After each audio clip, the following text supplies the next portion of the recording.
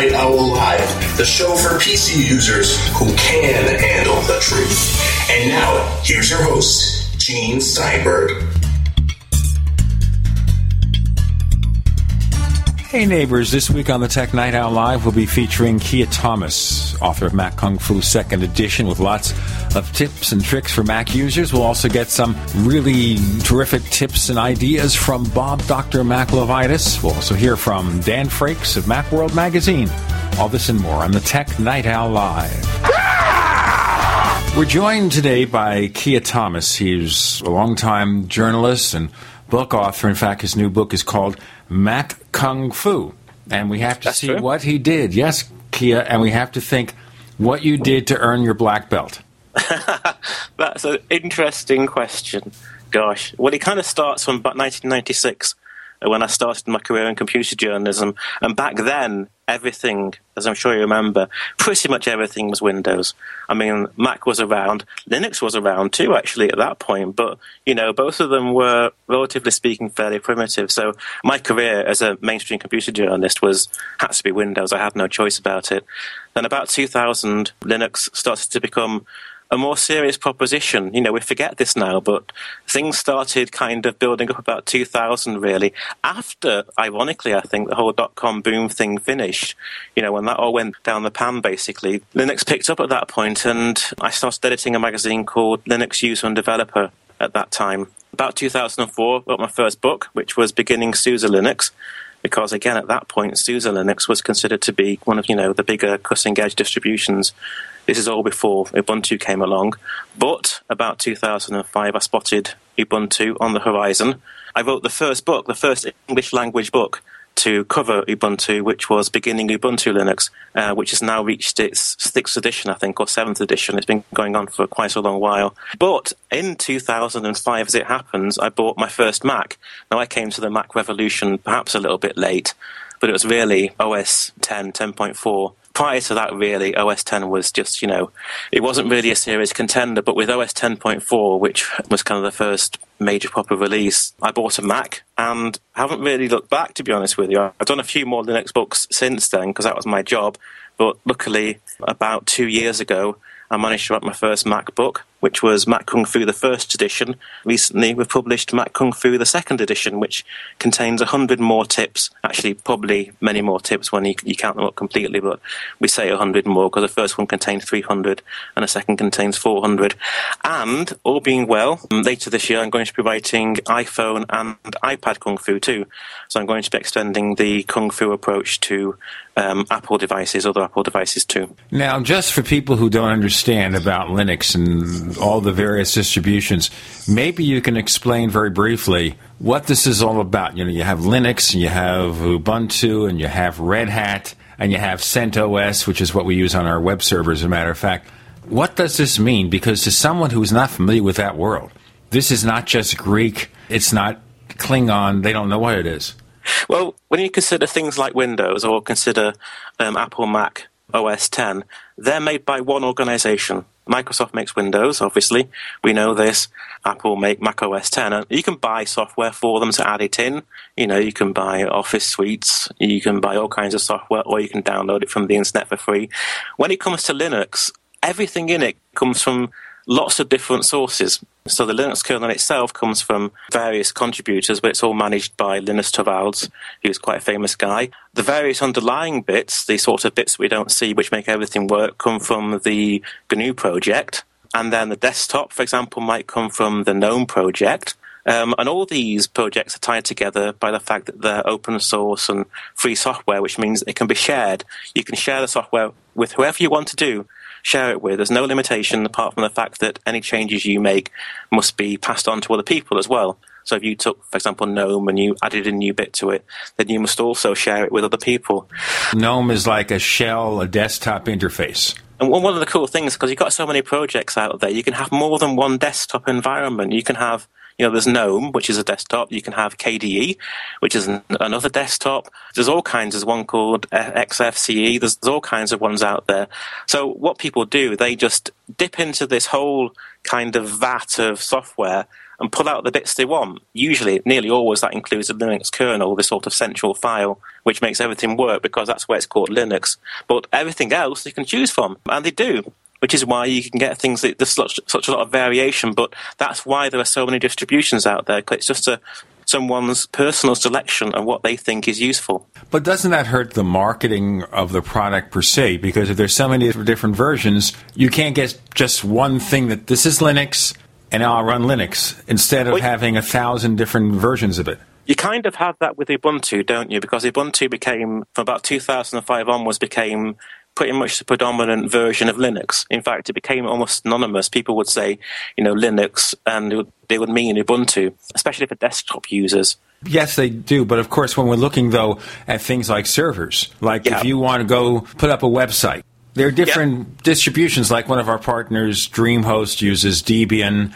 Another partner, iWeb, uses CentOS. That's an operating system. Most of it, of course, is just text-based. It doesn't have a desktop interface. It's pretty much just something that you have to know your command line to work with it. Yeah, that's one side of Linux. It's all commands and things like when you do find it on the server, like you say with CentOS, with Red Hat, with SUSE that I mentioned earlier. These are all server-side distributions. So yes, it's pretty much all commands and knowing things like that. And of course, people learn these things in college. You usually on a good computer science course, you're going to get a good background in Unix commands. But saying that, although it does sound kind of arcane and difficult, it's not, because I learned all this stuff. And trust me, I'm not that kind of person. I'm a writer. I'm a computer journalist. I'm not a computer expert or genius, and I learned all this stuff. So it's not that hard to do, to be honest with you. But yes, you find it on the servers, then you find it on the desktop in terms of things like Ubuntu or Mint Linux, which nowadays is very popular. And of course, you also find it everywhere else. Android phones. At home here, we've got two kind of set-top boxes, one of which plays back USB memory sticks, files on memory sticks. That runs Linux. Our satellite receiver runs Linux. And of course, you wouldn't know all of this because this is embedded Linux. This is a third type of Linux, a kind of, they take the Linux kernel, a few of the Linux components, and then build an entirely proprietary front end to it, menu system and that kind of thing. So Linux basically is everywhere. It's even in cars nowadays. It's everywhere. So therefore, if you're playing, say, with a navigation system on your car, and I'm not thinking, of course, of Ford because they use a Microsoft-based system, but a lot of the things that are going on, it's all based on Linux. Pretty much. There's a very, very strong chance that especially ones built into cars, are based on Linux, because if you're going to build a car navigation system from scratch, what are you going to do? I mean, you can pay for it. You can go and buy it from, buy it from Microsoft, or something like that, or you can take something that's free of charge. Well, of course, what Ford has learned buying that system from Microsoft is that it's a mess. The biggest problem Ford has with their cars nowadays, I don't know how it works in Europe, but I know in America, the biggest problem Ford has is not great designs, not cars that ride and handle wonderfully. It's this My Touch thing, which is based on Microsoft code. It is a disaster. There's entire warships out there running Windows NT.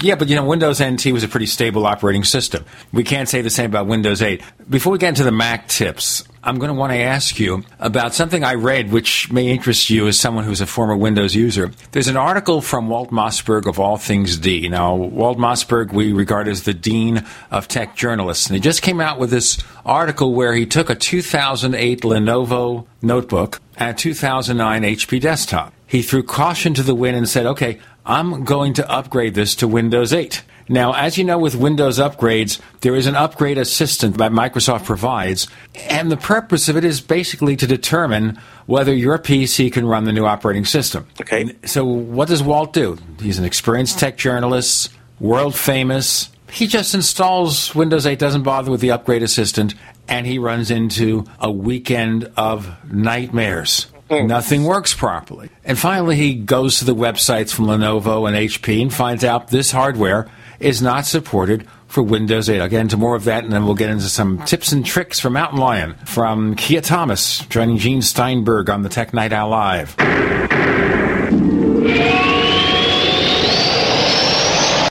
For many of us, so much of our jobs are tied to our office computers. We have networks, special programs, important files. You feel chained to your office just to be productive. Well, here's some good news. There is a better way. It's one I've used myself. It's called GoToMyPC. It's a secure remote access tool from Citrix that turns any computer, tablet, or smartphone into your office computer. How about that? With GoToMyPC, you can access your entire network, use any program, save, edit, send any file from anywhere. Don't even need to worry about those flash drives. My listeners, by the way, can try GoToMyPC free for just 30 days. Visit GoToMyPC.com. Visit GoToMyPC.com. Click the Try It Free button. Enter the promo code podcast. Then download the free app to your mobile device. That's GoToMyPC.com. The promo code is podcast.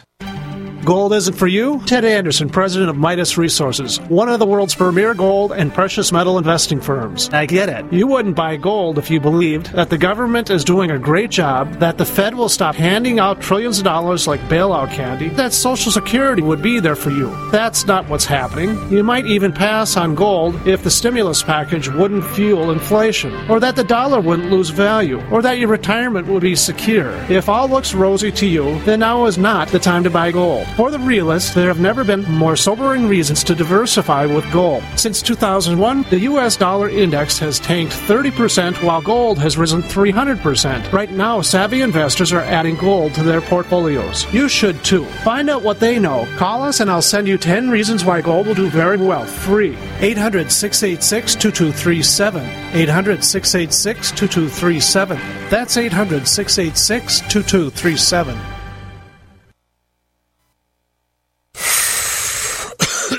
Are you still a traditional smoker? Now experience a new lifestyle and try vaping with e-cigarettes by LeSig. Imagine no ashes, stains, nasty smell, or coughing and hacking. With LeSig e-cigarettes' revolutionary microelectronic technology, rechargeable battery, and unique replaceable cartridge, you'll get all the benefits and satisfaction of smoking without the hazards. Choose your taste from a wide variety of our new American-made vape-free e-liquids at LeSig.com. And LeSig smokes the competition by serving thousands of worldwide customers with real people customer service, fast, free, same-day shipping, and a 30-day warranty and satisfaction guarantee. So are you ready for a new vaping lifestyle? Then call 870-518-4307. That's 870-518-4307. Or visit LeSig.com, spelled LECIG.com. LeSig e-cigarettes for today's modern smoker. You've come to expect winter specials from Herbal Healer Academy, and we're not going to let you down. Battle through cold and flu season with powerful, natural, and safe flu fighters. Antivirals like olive leaf extract capsules and elderberry power. Vitamin D3, 180 caps, only $9. Beta-glucans and an incredible immune system booster. Our own 4-herb tea capsules and Respa 8, all specially priced during the winter sale at herbalhealer.com. Also, exclusive homeopathic detoxes for lungs, kidneys, liver, whole body, and lymph are on sale. Herbal Healer Academy offers correspondence courses to teach you how to handle your health naturally. And as always, new customers get a free 128-page catalog with your order. Log on and save big now when you hit the winter specials at herbalhealer.com. Healing the world with nature, one person at a time since 1988. Celebrating 25 years in service to the natural healthcare industry.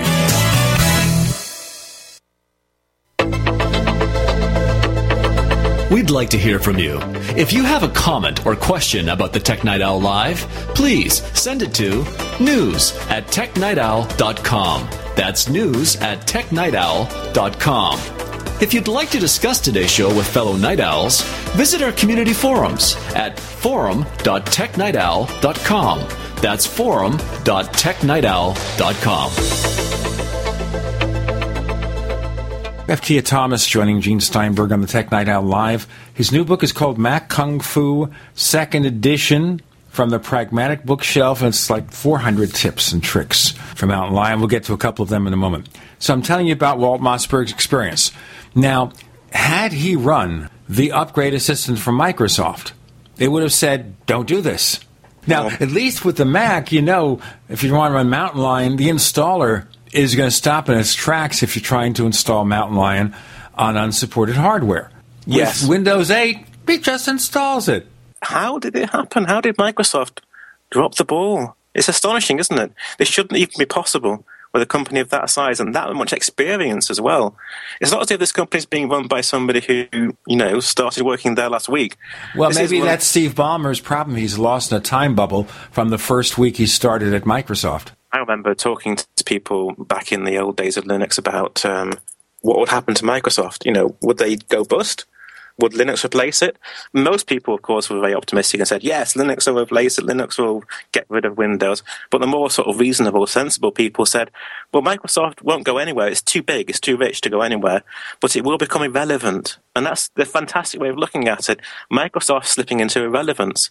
The only thing left, really, you can say nowadays about Microsoft, which is half decent, half good, is the smaller server software. Office is still pretty good. It's a good product, although even nowadays that's becoming, they're adding new features to it, and there's no need to add new features to it. But, yeah, Microsoft's slipping away. Something's gone wrong, and they're not fighting back the way they should be fighting back. Well, I think the first thing you do to fight it is, why offer an upgrade assistant as a separate app? Offer an installer that the first thing it does is runs the upgrade assistant automatically and says you can't do it. Stops the installation right then. Says either do this, add these drivers, hardware, whatever, change a graphic card if you can do it, or you can't run it. Yeah. If Microsoft is spending billions of dollars to build a new operating system, hundreds of millions of dollars to run these noisy commercials for Windows 8 and the Surface tablet, why do they have enough money to build an intelligent installer? That's where it goes. At least Apple has an intelligent installer. Let's go to Mac Kung Fu. Now, in building these tips, did your readers suggest them to you? Did you research them? Did you sit there in your laboratory and develop them? How do you get these tips? Oh, it's just painful. Basically, I do all the hard work so you don't have to. I literally sit down. I've got tons of methodologies of ways of doing it. There's some very simple methodologies. For example, just holding down the Alt button, the Option key on the keyboard and pressing things and seeing what happens. And you'll be surprised that a lot of the time things will happen. Like, for example, if you resize the dock by clicking and dragging it, the little kind of bar at the right of it, and hold down Option, then what happens then is that it kind of snaps to preset sizes. And that, for me, there's a tip right there. That's the fascinating thing, which actually didn't make it into the book. I only spotted that recently. But if you click, for example, the Wi-Fi thing at the top of the screen, the icon at the top of the screen, then you were shown the signal strength, the signal for your Wi-Fi base station. That's one methodology, is just holding down Alt or Option and seeing what happens. And then there were all kinds of things going on from there, more difficult things. I examined the code. I use something called GCC, which is a kind of old Unix Linux tool to look for what are called preference keys. Because Apple do a really strange thing whereby they will release software with hidden features in it. So, for example, the dock, when you minimize apps to the dock, you can use two types of minimization visual effects. There's Genie and Scale. But as it turns out, there's actually a third one hidden away in the code, which has been there since the early days. This is an old tip, this one. This has been there since like OS 10.1, back in 2002. And it's still there now, and you can select it by using this default lights command to activate it, but it's hidden. And why is it hidden? Well, nobody knows. This is just the way Apple works, but there's all kinds of hidden, experimental, interesting features hidden away in the code, which I try and find using this kind of method I have. And that's just like, digging away. But I do all this work so that you don't have to, and it's all there in the book waiting for you. What's so interesting about the way Mac OS X is designed, it's not just having hidden capabilities that aren't well documented. Of course, they let people like Kia Thomas write books with all the tips and tricks. It's not just that. It is the fact that there are lots of hidden features in OS X that you have to harness from the terminal to turn on and off certain preferences. You have third-party utilities like TinkerTool that access all this hidden stuff. It's like as if Apple said, okay, let's make 70% of the features front and center. Most people will stay out of trouble. But if they really want to explore, they'll hold down the Option key and they'll hold down the Option Shift and they'll go into TinkerTool or look at the terminal and they'll do other things. But you kind of wonder, why not just put a graphical interface on some of this stuff? Because they want my theory is because they want to keep things simple. The reason there's only two, I just mentioned then, minimization, animation, visual effects, is because I think genuinely somebody at Apple thought that 3 would be confusing too much. So just give them 2. And if they want to find this third one, they can by, like you say, going down to a terminal, which I should point out, by the way, isn't hard. It sounds like it's hard work, but it's not. It's just one command. You just type, it works. And Apple being Apple, even if you make a mistake. Well, I think Apple try and keep things as simple as possible, so you only see 2 of them. You only see the Genie and Scale effect. You don't see this third hidden one, because I genuinely think somebody at Apple thought that offering 3 choices there would be too much. It would confuse a user. This isn't Windows. This isn't Linux. Definitely not Linux. So you keep things nice and simple. And that's the whole Mac OS approach. What it does mean, though, is that somebody at Apple works extremely hard to add a new feature to the OS, and it's hidden away. Some of these features are really useful and must have taken somebody days to produce, and yet nobody finds them until someone like me comes along, has a good look and says, oh, that's quite cool. Well, it's interesting here. You wonder if there isn't a meeting where they decide which features that we have in the OS are we going to put a face on, and then which features we're going to leave buried. A lot's been said about design and, aesthetic and their whole functionality approach. I don't know what the magic is. There's definitely a magic there, though. There is a logic to all of this. There's a coherency there to the choice of features that we do see and that we don't see. And yes, it does all add up, and everything you do need is there. So I think it's very clever people. I just put it down to somebody who's cleverer than me, again, doing all the hard work for me, thinking what I want to do, thinking how I'm going to do it, thinking about how to make it easy for me to do that. And that's the genius of Apple, and I genuinely believe this. There's a genius involved there, which companies like Microsoft have never been able to get near to. Microsoft can reproduce the features, and Linux can reproduce the features, but it's never done quite the same way, as easily, as intelligently, as creatively as Apple manages to do it. And, of course, Apple also gets criticized for the features they don't have. They said, well, for example, we have these ads for the Samsung smartphones using NFC, near-field communications, where you can just tap 2 phones and they share stuff. They'll share pictures, they'll share other things. Apple doesn't have it yet. We can get into more of this in a moment and get some more tips your way from Kia Thomas, author of Mac Kung Fu 2nd Edition. I'm Gene Steinberg. You're in the Tech Night Owl Live.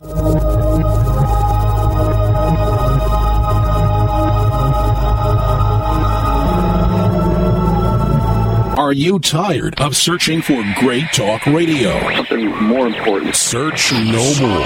We are the GCN Radio Network. If you want to get your website online and you need reliable service, first-class service at the lowest possible price, there's only one place to go. Well, DreamHost has a special promotion with our show where they'll offer you unlimited disk space, unlimited bandwidth, one-click web apps such as WordPress, 24/7 support. You can save over $55. You want to know how? Go to DreamHost.com/radio, DreamHost.com/radio. Whether it's personal mail, whether it's business email, you want reliable, dependable delivery, freedom from spam, freedom from viruses. Well, Polaris Mail offers professional email hosting services for your personal or small business use. Each account uses 25 gigabytes of storage, an easy-to-use webmail interface, and full mobile sync. Sign up today for a 30-day free trial at PolarisMail.com, PolarisMail.com.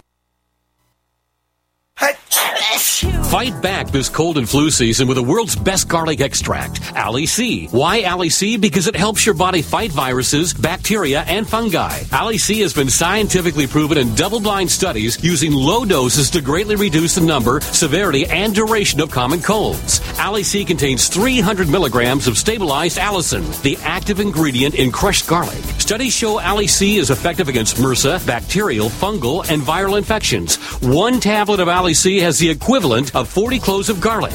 Ali C supports your body's resistance to all types of conditions and can help lower high blood pressure and high cholesterol. So boost your body's resistance to infection with nature's best garlic extract, Ali C. For more information and to order Ali C, call 877-888-7126 or go to garlichealthproducts.com. That's 1-877-888-7126 or go to garlichealthproducts.com for your Ali C today.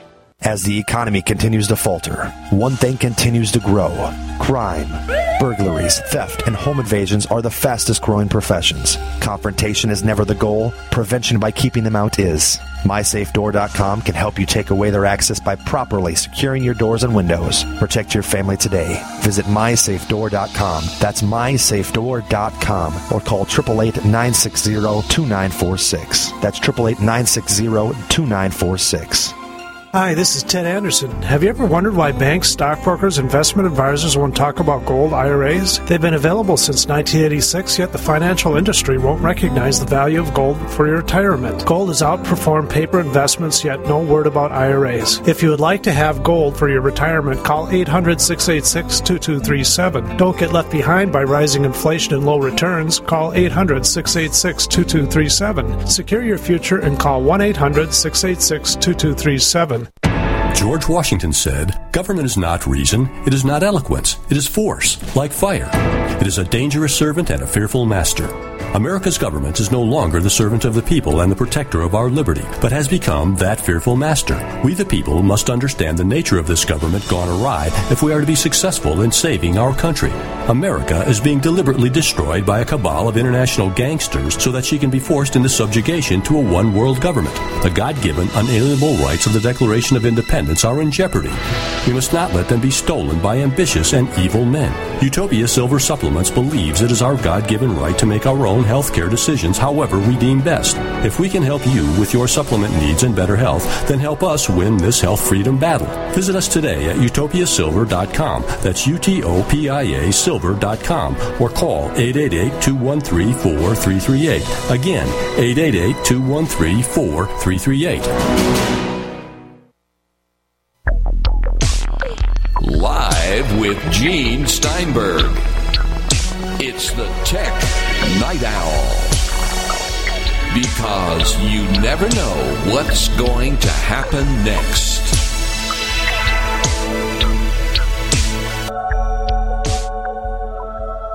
Kia Thomas joins us. He is the author of Mac Kung Fu 2nd Edition with 400 tips and tricks, and you're getting an idea how he accomplishes this. The bad thing about the terminal is it's easy to use, but quite often there's no exit button. There's nothing that says, are you sure you really want to delete this folder before you delete this folder and lose all your files? To be honest with you, I'd never tried to delete the root file system on Mac. I'm not that brave. I suspect, knowing how Apple thinks, there'll be some kind of protection built in.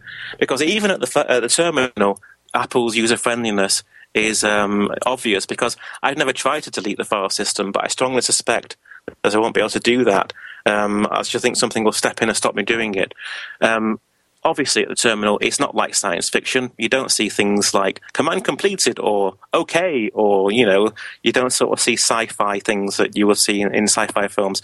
But saying that, it's not too hard to use, and the commands I've made sure, in my book at least, that people are well briefed before they type any commands. Any commands that could cause anything that, could damage a system are clearly marked. So basically, I've made it so that it's very easy to do all the command line stuff in the book.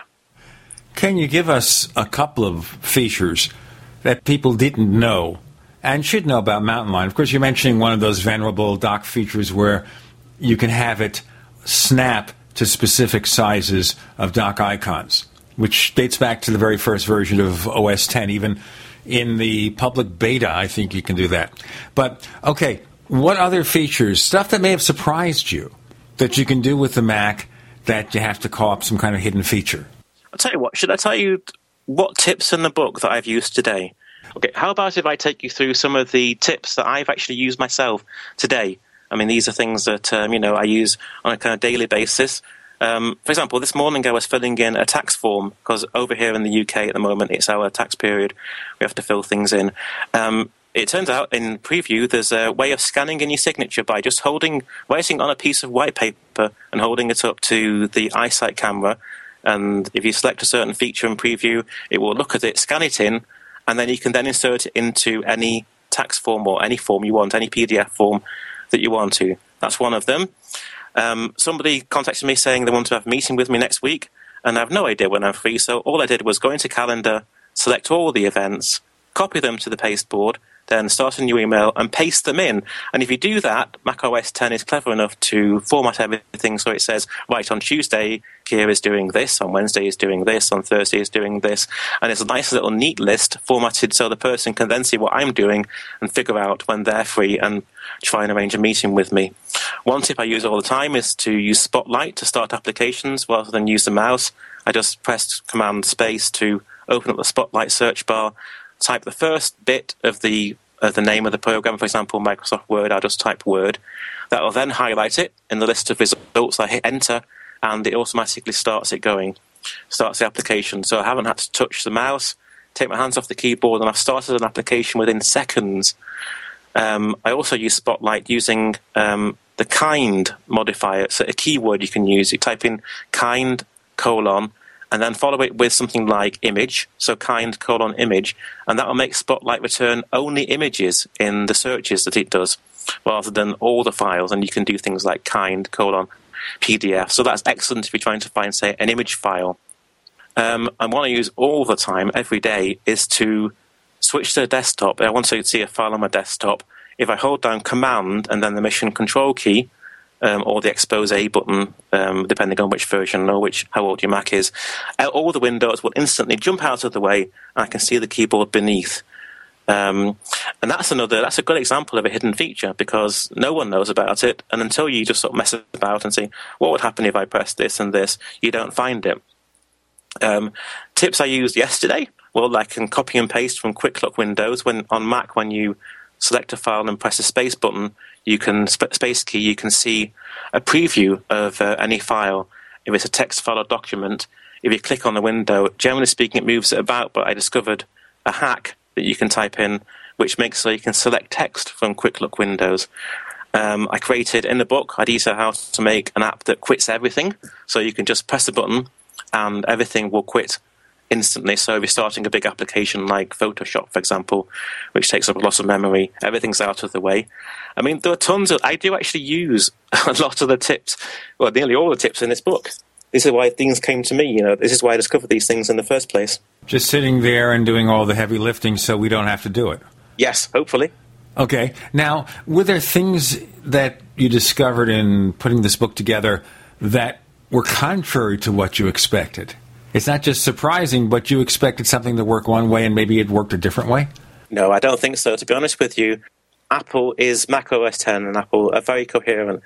Everything, sometimes, this is a good example, sometimes I'm working away and I think, there must be a way of doing this. There must be a way of, a good example, putting a signature into a document or, for example, combining two PDFs. I can't believe that Apple would have let this software out of the door without there being a way of doing this. And then it becomes simply a matter of trying to find how to do that, trying to, merge two PDFs together. So, for example, I might think, well, maybe if I try copying one to the paste board and then pasting it, maybe that'll work. And I try various techniques and approaches. So, generally speaking, Apple is so coherent and macOS 10 is so coherent and kind of, complete that I know that there's going to be a way of doing things. But no, I've not had any surprises so far. Things usually work in the way that I expect them to do so. Now, one of the criticisms leveled against Lion and Mountain Lion is that Apple tried to make it a little too much like the iOS. What's your perception? Personally, I think it's a great thing. I worry a little bit sometimes that they're going to go too far. I like one worry I have is that there may not be a Mac Kung Fu 3rd edition because it's getting harder and harder to find these hidden features apart from the ones that are already there.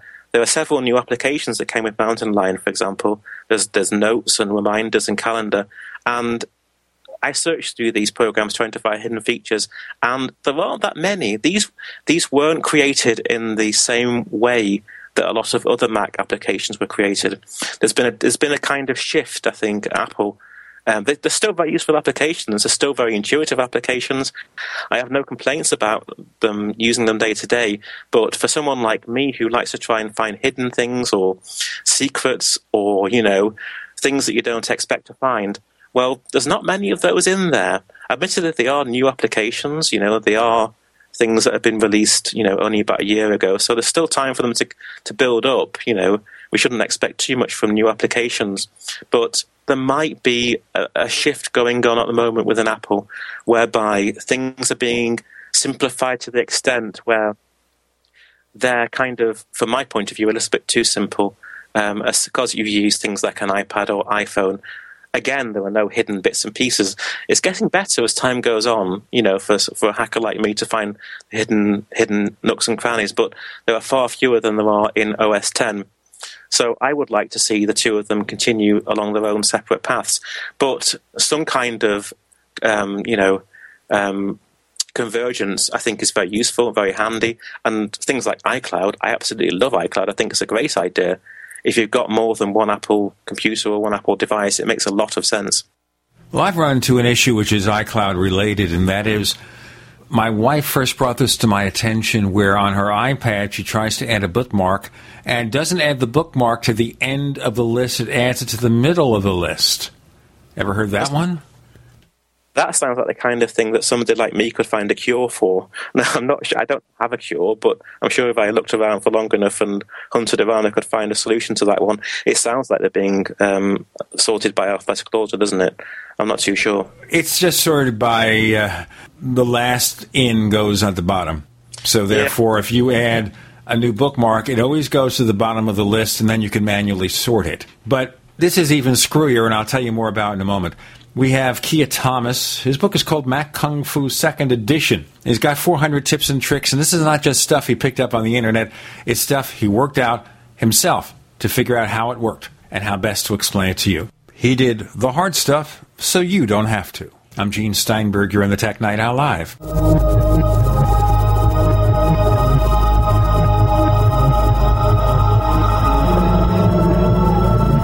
The GCN Radio Network, providing the world with hard-hitting talk radio. GCN. Great talk radio starts here. Graphic Converter is the image manipulation tool for the rest of us. It does not use any database. You get full control of all your files. Want to view the images of a folder? Drag it into Graphic Converter, and a powerful browser opens up to show your image files. You could use it for slideshows. You could use it to import images from digital cameras or from scanners. Need to do some image editing? You can do that too in Graphic Converter. Also print catalogs. Convert from so many formats I can't even list them. Download now to see if Graphic Converter is good for you, like 1.5 million other users. Guess what? You could save money when you buy Graphic Converter. Use the coupon code Night Owl. Use the coupon code Night Owl to get a special price for Graphic Converter. Go to lemkesoft.com. That's LEMKEsoft.com. Lemkesoft.com. LEMKEsoft.com. We all know that Berkey Water Purification Systems are the most trusted name in water filtration. As an authorized Berkey dealer for over 6 years and serving thousands of satisfied customers, the Berkey Guy offers amazing specials for Berkey Water Filtration Systems. The Berkey Light Systems include a set of self-sterilizing and recleanable black purification elements that purify water by removing chlorine, pathogenic bacteria, cysts, and parasites to non-detectable levels and remove harmful chemicals such as herbicides and pesticides. Order the Berkey Light System today, complete with 2 black Berkey elements for only $231, and the Berkey Guy will ship your order free of charge. With the purchase of a Berkey Light, the Berkey Guy is also offering a set of fluoride and arsenic filters for only $39.99. That's over 30% off the retail price. Call the Berkey Guy at 1-877-886-3653. That's 1-877-886-3653. Or order online at GoBerkey.com. That's GoBerkey.com today. Food storage? Check. Survival tools? Check. Weapons and water filters? Check. But what about a permanent source of cooking power that can run forever without buying fuel or paying for maintenance? Introducing Afterburner Stoves, home of the original patented rocket stove, the Kelly Kettle, and the Solo Stove. Afterburner Stoves has what you need and now offers all GCN listeners our complete preparedness package with the means to cook meals and sanitize water. Whether you dig in or bug out, cook almost any meal with just a handful of sticks. We already have the lowest online prices guaranteed guaranteed. But if you enter coupon code GCN at checkout, we'll knock off an additional 15% and send you our amazing 6-hour solar rechargeable light bulb absolutely free. All for only $249. Visit AfterburnerStoves.com or call 866-716-5214. 866-716-5214. AfterburnerStoves.com. Cook hot meals with just a handful of sticks. A little over a year ago, I began to do a lot of research into why, even though I had a pretty good-sized meal, that I was still starving. And my research led me to a well-known fact that most of the soils that we grow our crops on here in the United States and across the industrialized world are almost completely depleted of almost all of the key minerals and trace elements that our bodies need to rebuild themselves, fight off cancer, and be healthy. I then searched out the best vitamin and mineral company out there and discovered Youngevity. The Youngevity products are designed to give you the real nutrition you need, and once you've got that, you don't have to eat as much to be satisfied. I've lost 37 pounds in 2 months, simply getting the vitamins and minerals I need. Check it out for yourself. It's incredible. Go to InfoWarsTeam.com today and order your first canister of Beyond Tangy Tangerine Complete Multivitamin Mineral Complex Dietary Supplement. That's InfoWarsTeam.com.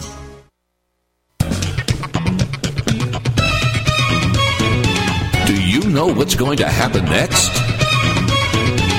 Well, here's the Tech Night Owl. Live with Gene Steinberg.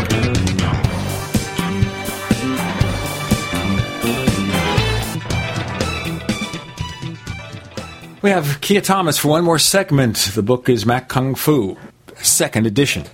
I was telling you about the problem we have with bookmarks. Like I said, it goes to the bottom of the list when you add a bookmark. In this case, my wife was saying, when I add bookmarks, it's not going to the bottom of the list anymore. So it was going to the middle part of the list.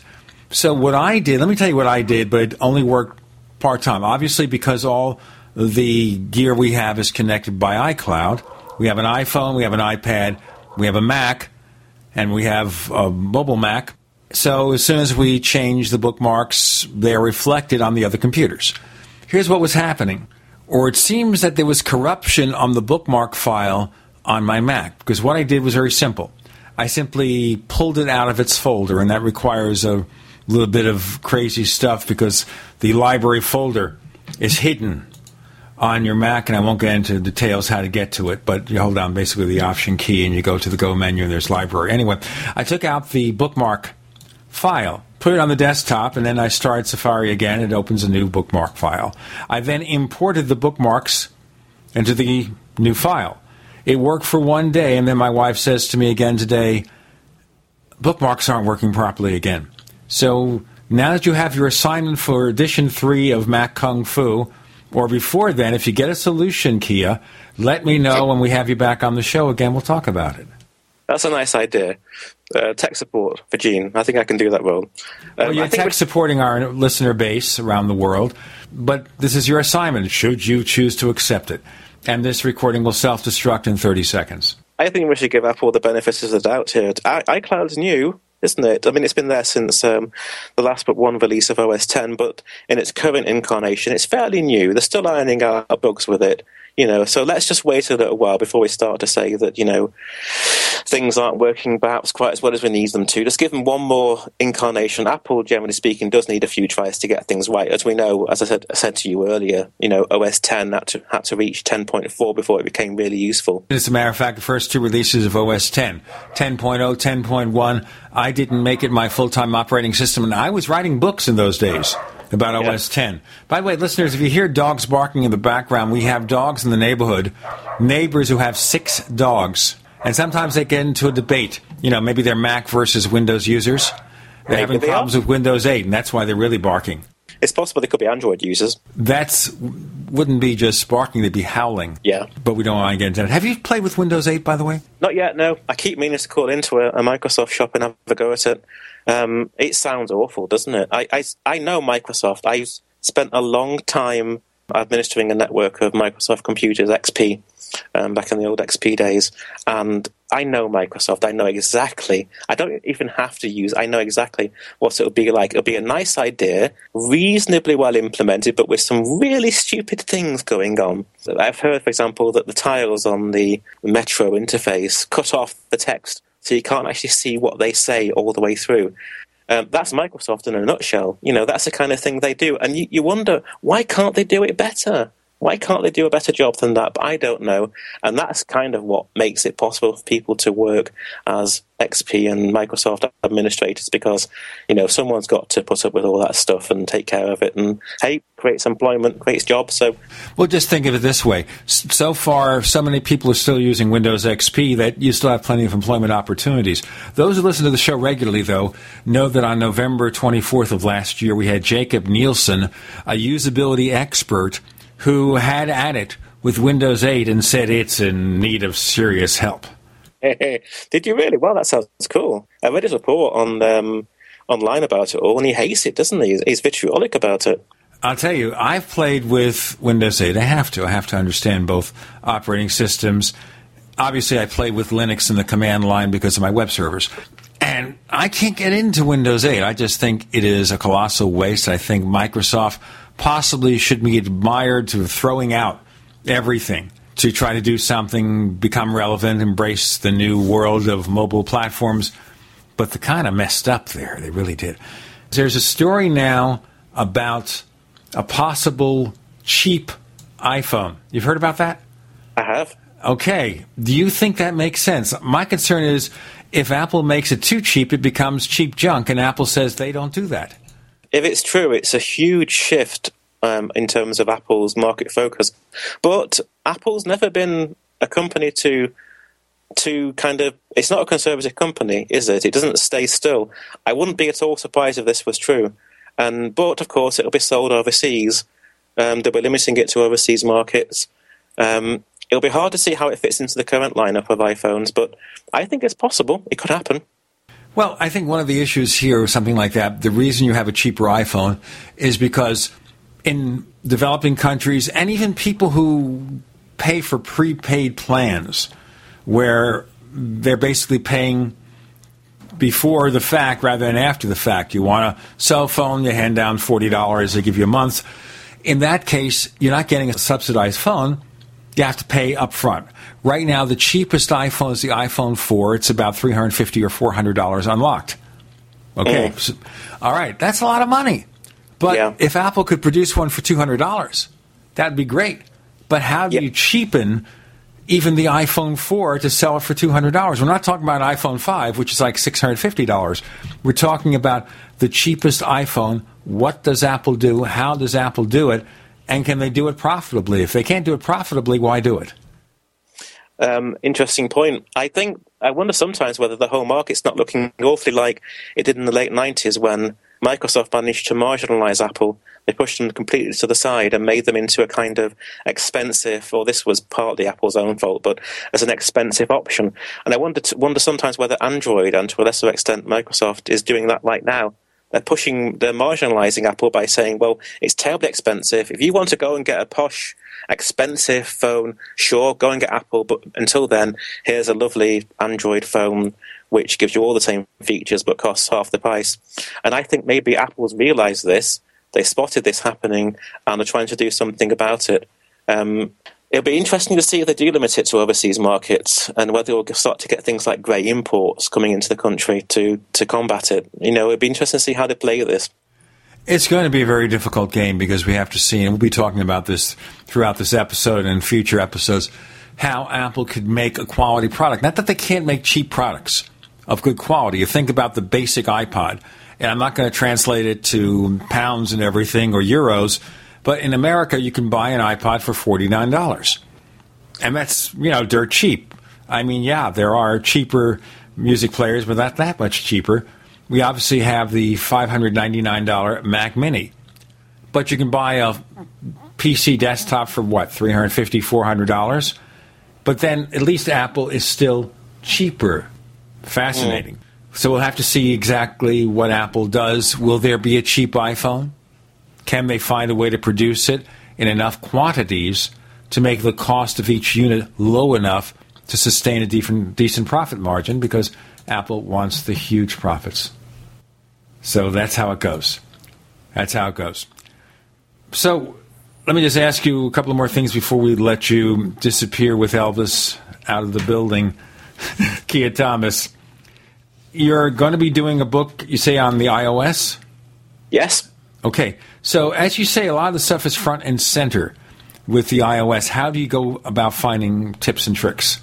Well, we're going to include things like all the iOS applications that Apple produces, things like GarageBand, iMovie, all the Pages, Keynotes. We're expanding it out a little bit into more than just iOS itself. But like I said, is it iOS 6 at the moment? With the new release of iOS, there are more and more. And here's a good example of a hidden feature that I spotted recently. Was if you press and hold I think it's a comma key on the on-screen keyboard, a little pop-up window appears where you can select an apostrophe instead. So you think that you'd have to slide your finger up to the apostrophe to select it, but actually if you move your finger left, it selects it.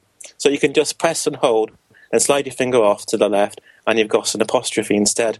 It's things like that. There are little hidden things appearing slowly but surely. It may well just take time for these things to appear, because iOS is fairly young as operating systems go.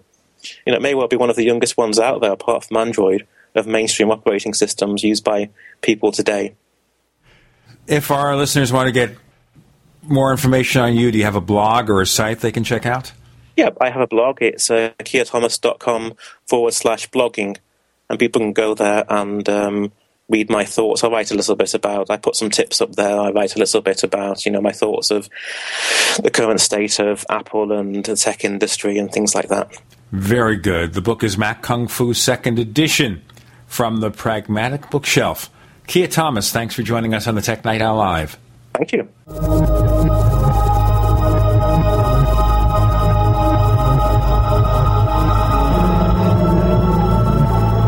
America's #1 source for independent talk radio for over a decade. We are the GCN Radio Network. Hi, this is Ted Anderson. If you'd like to listen to GCN programs on the go, I have great news. GCN has created a Droid and iPhone application, and it's free. Just as easy as going to GCNlive.com, click on the banner, and download. Before you know it, you'll be listening to your favorite hard-hitting GCN shows, live or on demand, right on your Droid or iPhone, 24/7 and on the go. So download the Droid and iPhone app free by clicking on the banner at GCNlive.com. Thanks again for listening to GCNlive.com. Again, that's GCNlive.com. Hi, this is Ted Anderson. Have you ever wondered why banks, stockbrokers, investment advisors won't talk about gold IRAs? They've been available since 1986, yet the financial industry won't recognize the value of gold for your retirement. Gold has outperformed paper investments, yet no word about IRAs. If you would like to have gold for your retirement, call 800-686-2237. Don't get left behind by rising inflation and low returns. Call 800-686-2237. Secure your future and call 1-800-686-2237. Weakened by GMOs, stressed out about money, and blasted by the electric environment. Hi, I'm Pastor Jenny, and that was the state I was in back in 2010. Then I learned about RNA drops. I learned that 97% of my DNA that scientists have called junk is actually packed with millions of gene switches that play a critical role in controlling how my cells, organs, and other tissues behave. I learned I don't have to put up with disease, decay, or decline like I'd been conditioned to believe. I began taking RNA drops, a 100% natural formula designed to turn on those switches and provide me with amazing health and joy. Learn more about RNA drops and order a free sample today. Visit rnafreesample.com. That's rnafreesample.com, or call toll-free 888-577-3703. Pay only shipping and handling for a free 30-day supply of RNA drops. Get the information you need and the health you want at rnafreesample.com. Welcome back to the Tech Night Owl Live, where you never know what's going to happen next. And now, here's Gene Steinberg.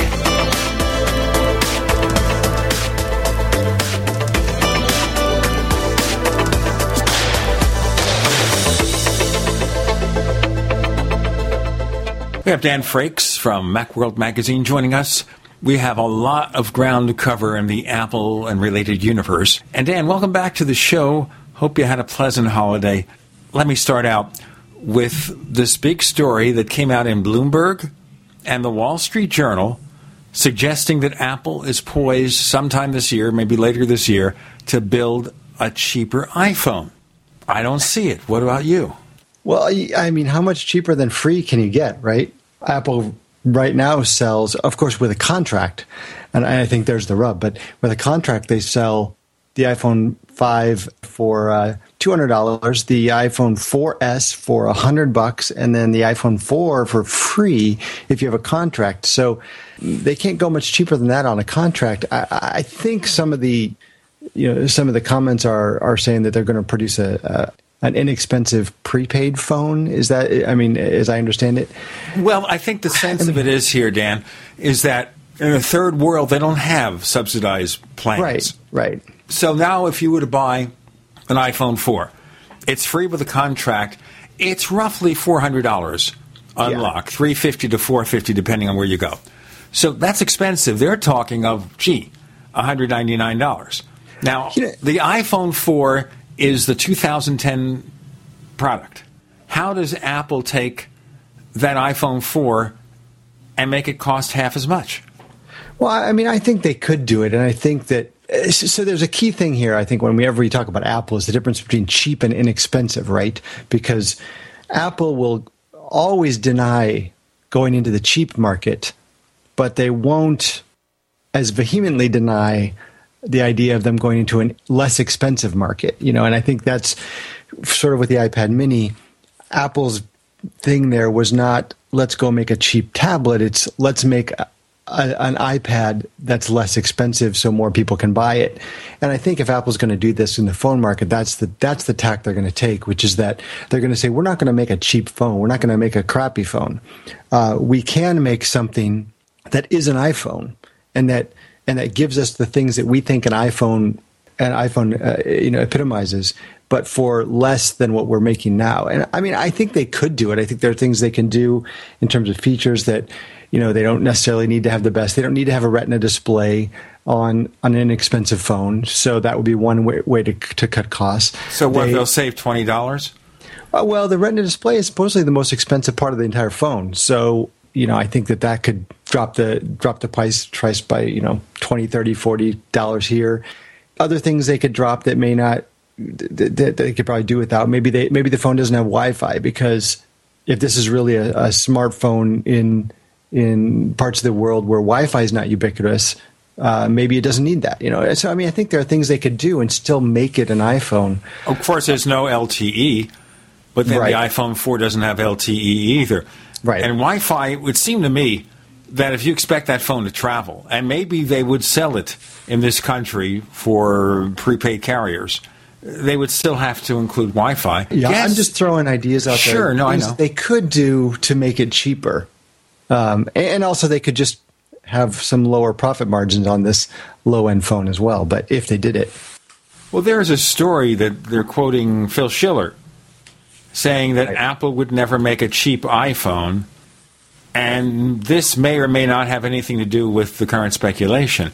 But, when you start seeing stuff in the Wall Street Journal and in Bloomberg, you kind of think those guys have some kind of credibility.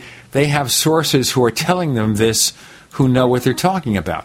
I mean, if it's just a regular Mac rumor site, you say, Well, I think that's changed, right? I think that 5 years ago, 10 years ago, when you saw something in the Wall Street Journal or in Time or in one of the New York Times, it was a pretty good bet that they had talked to somebody at Apple.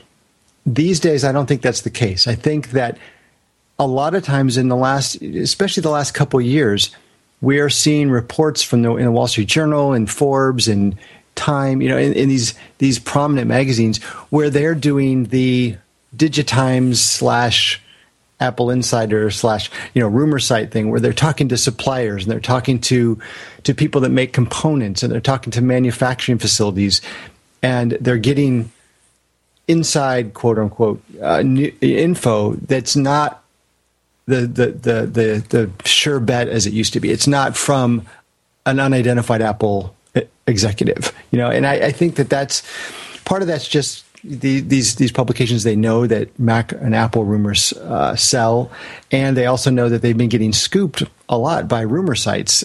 Whether those sites are right or wrong, they're scooping the big publications. And so I think some of these big publications are starting to go after the small Chinese news magazines and the suppliers and the component OEM vendors and things. So I don't think that when you see it in the Wall Street Journal or Bloomberg that it's necessarily a sure bet anymore. That said, I do think that there's merit to the idea here. Like I said, I think that smartphones are becoming phones right around the world. It's not just now where people in wealthy countries are using smartphones and the rest of the world are using the old crappy phones. I mean, people in developing countries now are buying smartphones, and right now they're buying cheap smartphones because cheap smartphones are they can afford. So the idea of Apple saying there are billions and billions of people out there who are potential iPhone owners, and we're just going to let that go because we don't want to make a phone that costs $200 instead of $500. That to me, I don't know. I don't know if that makes sense. So I think that there's at least the idea that Apple's exploring this. Well, the key here also is if you can build 200 million of something, the cost for parts are going to be a lot less than if it's 100 million of something. Mm-hmm. So if they're looking at economy of scale, maybe what is not profitable for a certain quantity becomes profitable for a much larger quantity, but also they would have to develop production techniques to get more phones out and to build more product for a given investment. Right, and that's right now is an issue for Apple with a lot of their products, right? There's so much demand for iPad minis and iPhone 5s, and that supply has been constrained. So yeah, I think if they are going to do something like this, part of that equation is going to be figuring out how to build them. Well, also the spare parts. But the key here is, will Apple want to even consider getting involved in just such a venture? I think that's the big issue right there. Would Apple even want to do it? Or is this just talk? But then let's go back to the history of the Mac Mini in 2005, where a few weeks before it came out at one of those quarterly conferences with financial analysts, Apple says, no, we're not going to build a cheap Mac. The first Mac Mini was $499. Yeah. No, well, that's always Apple's thing, right? They always deny they're going to do something right up until they announce it. So I don't think you can take Phil Schiller denials at face value. Well, it's a question, of course, of cheap, because we're talking about $199. And we speculated when the iPad Mini came out that it had to be $249 or $299. It came out for $329. So Apple's variation of cheap may be, well, we have a way we can do this for $249. Right. Well, that's the iPad Mini, right? Everyone said it was going to be $199 or $249. Right. So it became $329. So now with an iPhone Mini, and I'll call it Mini because I don't think they want to make a smaller screen. It becomes less usable. 3.5 inches is pretty small in a smartphone. You start getting much smaller than that, it's just really uncomfortable. It's not the same thing as a 7.85-inch iPad. But, okay, if they decide to do that, it doesn't have to be $199. It could be $249. It could be $299 and be the premium prepaid product. Right. And maybe they won't sell quite as many, but they're still Apple. Right, I agree. It's just like with the iPad Mini. Apple, the analysts all said, it's got to be $199 to compete with the Nexus 7 and the Kindle Fire. And Apple said, well, no, it doesn't have to be. What it has to be is cheaper than $499 because people want iPads. They don't want a cheap tablet. They want iPads. And if we give them an iPad that costs $329 instead of $499, we're going to sell a lot more. And you have to look at the way it is now. Right. It's still, 1 week back ordered at Apple's online store for the iPad Mini. They still have not caught up to demand more to come. We have Dan Frakes of Macworld Magazine joining Gene Steinberg. You're in the Tech Night Owl Live.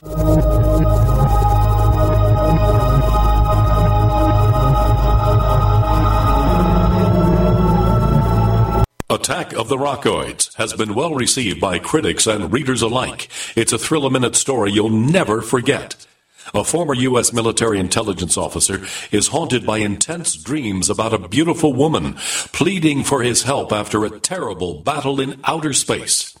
But the dreams turn out to be true and thrust him into a telepathic love affair with a woman whose faraway planet is intent on destroying the Earth. And now the gripping tale continues in The Coming of the Protectors. It's the second book of the Rockoids trilogy, a galaxy-spanning adventure that pits our hapless heroes against powerful, fanatical enemies that threaten the lives of freedom-loving beings everywhere. Attack of the Rockoids and The Coming of the Protectors. Classic science fiction at its best. Available now. For more details, visit rockoids.com. That's ROCKOIDS.com. What's going on with food prices? Have you noticed how your favorite ice cream is now 14 ounces instead of a pint? Round-trip airfares into 9 major cities has increased 44% in just 1 year. Ask your 18 to 25-year-old what it costs to buy some nice, fashionable jeans. $300? And yet not one person in 100 realizes these prices reflect government spending and Federal Reserve Bank dollar printing.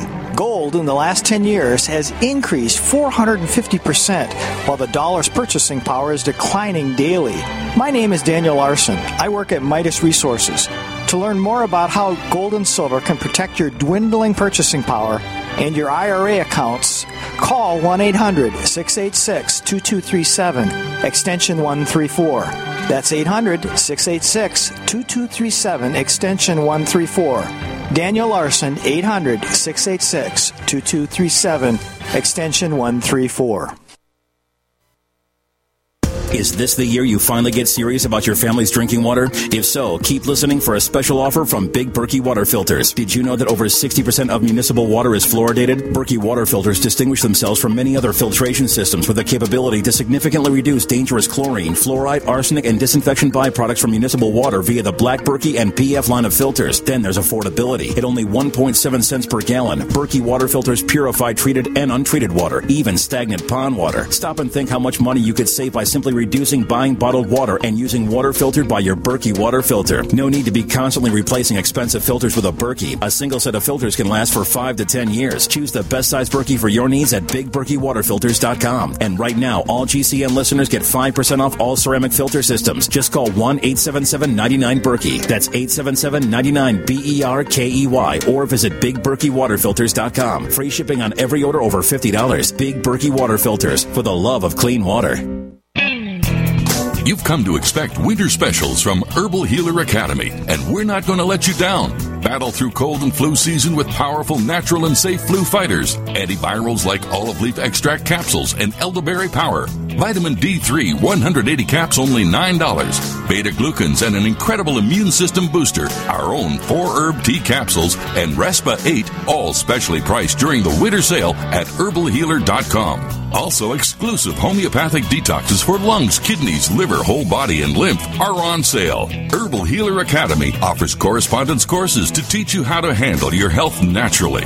And as always, new customers get a free 128-page catalog with your order.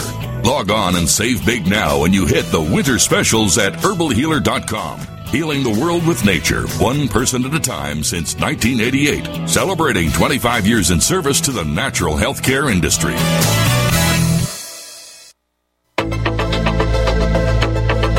We'd like to hear from you. If you have any thoughts or comments about the Tech Night Owl Live, please get in touch at news@technightowl.com. That's news@technightowl.com. Looking for past episodes? We've got hundreds at technightowl.com/radio. That's technightowl.com/radio. Or subscribe on iTunes. With Dan Frakes of Macworld Magazine joining Gene Steinberg on the Tech Night Owl Live, we're focusing on the possibility of a cheap iPhone, an iPhone mini or whatever, and how Apple does it. Now, we understand Apple does produce less expensive products. We have the iPad mini. We have iPods for $49. Right. And they're cheap, but they're not cheap, if you get my point. I mean, totally. And Apple has been, of course, with the iPod line, bringing the price down every year, bringing the price point of entry, I should say, the price of entry down every year to where, like you said, now it's $49. Now you can get an iPod Nano with an iOS-like interface and a touchscreen for $149. And I mean, it's definitely something I can see them doing. And as we were just saying, that for Apple, it's not, we have to make an iPhone that's price competitive with the cheapest Android phones. For Apple, we need to make an iPhone that's less expensive than our premium iPhone. And that's really the way they're going to look at it. So if we follow that, there could be such a product, but it's going to have to be different. It's not just going to be a cheaper iPhone. It's got to be something that conveys value, that seems to be something special, different, whatever. So it may be stripped down in many ways, may not have the cutting-edge hardware, not have LTE, although I guess eventually LTE is going to be so cheap you'll be able to have it in any phone. Right. It'll still have the basics, but it's going to be a more valuable product. And maybe it will be plastic, but plastic can be nice if it's done right.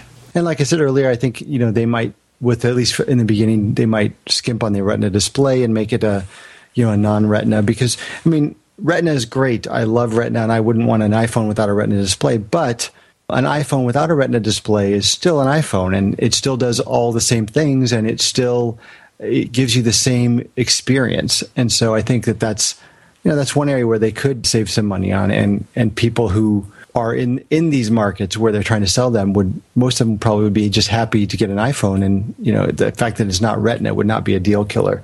And that's only now. Retina display technology will continue to cheapen. So right. In a couple of years it will be. It's kind of like, for example, right now, you've probably heard of this at the Consumer Electronics Show. LG has this line of OLED TVs, 55-inch OLED TVs.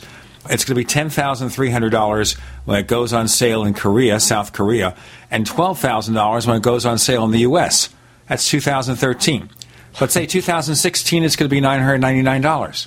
Yeah, prices go down, right? Yes. Eventually, especially as Apple's now producing, they have essentially every one of their devices, their iOS devices, is now on a Retina display. I think as they're producing more and more, of course, the price is going to go down. And eventually, Retina display will be the sort of accepted display. And it's already becoming that way now on Android, too, where a lot of the newest smartphones all have these high-res displays as well. So, yeah, we're going to get to the point where that's sort of the accepted. But it also means that right now, the non-Retina displays are very inexpensive by comparison. And, of course, in terms of Retina display, other companies are producing their smartphones with various and sundry forms of high-resolution displays, so it's become very common. Yep. Continuing along this line, looking at the prospects for Apple for 2013, let's go back to the Apple Smart TV. Now, there was an article from somewhere suggesting that they're still introducing smart TVs at CES, but in every case, these TVs are not so smart. Is this worth for Apple to get into, or just a smart set-top box, more expanded, maybe a digital hub? That's the big question, right? There's clearly some allure to an actual Apple TV in that it would, from what we've come to expect from Apple, it would be high quality, it would look nice, it would be the software and the hardware would be seamlessly integrated. But the problem I've always had with the idea of an Apple TV, an Apple branded TV, I should say, is that you're telling people that they need to then throw away their existing TV and buy an entire new TV just to get this experience. And that's a pretty high hurdle. Granted, there will be people in the market for an entire new TV, and so there will be people who would buy that. But to introduce a new product in such a competitive market and say, but to buy it, you've got to get rid of the TV you have on your wall now and spend, $1,000, $2,000, $3,000 for a really nice new TV with these features. That seems like a lot. I think that if Apple is going to do something like this, they'll focus more on the Apple TV model that we have now, where you've got a box that just plugs into your TV and then takes care of everything. I think they might say, okay, we're going to make a couple of our own models as well. But to me, the easier way into that market is the way the current Apple TV is set up, where you spend $100, plug in one cable, and you're done. Whatever TV you already have, and the key is going to be not so much the hardware, but the software and the content relationships with the content provider. So that to me seems to make a lot more sense than Apple coming out with a high-end TV with built-in Apple TV features and that being their only approach. Well, the other thing to consider the fact is what is wrong with the existing TV model, and it's the integration of the various devices that you have. Right. So you have your TV and it's fine. And some of them even have the so-called smart features in the apps. So then you add the Apple TV set-top box. Okay. Then you add your cable or satellite box, your Xbox, your Nintendo. And then, for example, there's another device. Maybe you have a home theater sound system. Like, for example, we're testing now one of these, I don't know if you call them sound bars. It's like a sound base, and it's designed for your TV to be atop of it. So the crappy sound you get from your TV set, it now goes into one of these boxes. In fact, we're reviewing one from Zvox, which is a company in Massachusetts. Mm-hmm. Yep. And the thing has like 5 speakers and 2 subwoofers, and it's a base that can support 160 pounds. So you place your TV set atop it on a base, on a normal TV stand or something like that. All right. The key is integrating all these accessories. And right now, maybe you'll set up like a Logitech Harmony remote control. And I'll tell you, to integrate this additional item, just having the home theater sound system, the sound base, it took a little while to get everything to work. Mm-hmm. Switch all the inputs and make sure the volume control is not the one from the TV set, but the one from the Zvox, all this other stuff. And if Apple could find a way for you to use the Apple TV as the digital hub, to use that terminology again, a digital hub that integrates all the devices as seamlessly as possible and reduces wire clutter somehow, I think that's going to be a big answer to the problem with TVs. Yeah, I think you're right. I think the gold ring here, as you said, is a way to solve the mess of the entertainment system, right? Because, like you said, we've got in our family room here, we've got a TV, we've got an AV receiver that handles all the switching and the audio. We have a Blu-ray player, we have a TiVo, we've got an Apple TV, and we've got a Roku box. And if we didn't have we have a Harmony remote. It's programmed, which that's an entirely different level of hassle there. It is. You have to go through a very elaborate process. It's horrible. And we'll get into more of this in a moment, especially, of course, you have the AV receiver, which has 4,000 little plugs in the back for different things. We've got Dan Frakes of Macworld. I'm Gene Steinberg. You're in the Tech Night Owl Live. Are you tired of searching for great talk radio? Something more important. Search no more. We are the GCN Radio Network. Whether it's personal mail, whether it's business email, you want reliable, dependable delivery, freedom from spam, freedom from viruses. Well, Polaris Mail offers professional email hosting services for your personal or small business use. Each account uses 25 gigabytes of storage, an easy-to-use webmail interface, and full mobile sync. Sign up today for a 30-day free trial at polarismail.com, polarismail.com. So here's what happened. I was placing an order online. The site went down. It just stopped responding. It took hours before it returned, but I'd already placed the order with another company. If your site goes down, you could lose business. And if you have a business or personal site, you'll want to know it's easy to run and it will stay online. At iWeb, your site is hosted on one of the most reliable networks in the world. Check it out. iWeb.com. That's iWeb.com. As the economy continues to falter, one thing continues to grow. Crime. Burglaries, theft, and home invasions are the fastest growing professions. Confrontation is never the goal. Prevention by keeping them out is. MySafeDoor.com can help you take away their access by properly securing your doors and windows. Protect your family today. Visit MySafeDoor.com. That's MySafeDoor.com. Or call 888-960-2946. That's 888-960-2946. Hi, this is Ted Anderson. Have you ever wondered why banks, stockbrokers, investment advisors won't talk about gold IRAs? They've been available since 1986, yet the financial industry won't recognize the value of gold for your retirement. Gold has outperformed paper investments, yet no word about IRAs. If you would like to have gold for your retirement, call 800-686-2237. Don't get left behind by rising inflation and low returns. Call 800-686-2237. Secure your future and call 1-800-686-2237. Do you owe the IRS money that you can't pay? Are tax liens and levies ruining your life? Are you tired of being afraid just to go to the mailbox? If this describes you, then Dan Pilla can help. Hi, I'm Dan Pill, and I've been solving tax problems for more than 30 years. In fact, I wrote the book that made it possible to negotiate settlements with the IRS, and I've helped thousands of people do exactly that. Call now at 800-346-6829 to learn how I can help you.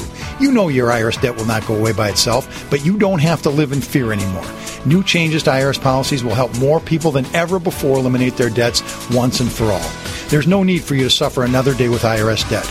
Call 800-346-6829. I can help you eliminate wage and bank levies, release tax liens, and negotiate a settlement with the IRS that will put your tax nightmare behind you forever. Call 800-34-NO-TAX or go to my website, taxhelponline.com. That's taxhelponline.com.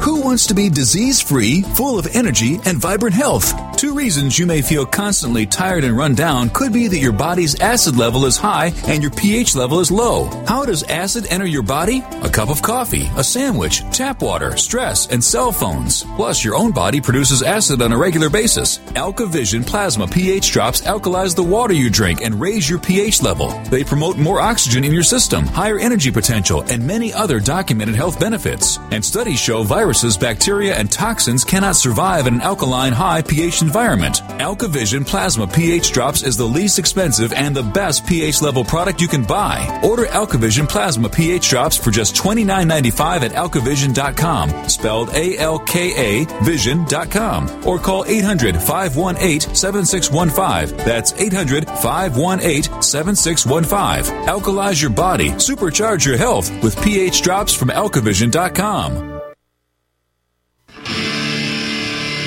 What's going to happen next? You never know when you're listening to the Tech Night Owl live with Gene Steinberg.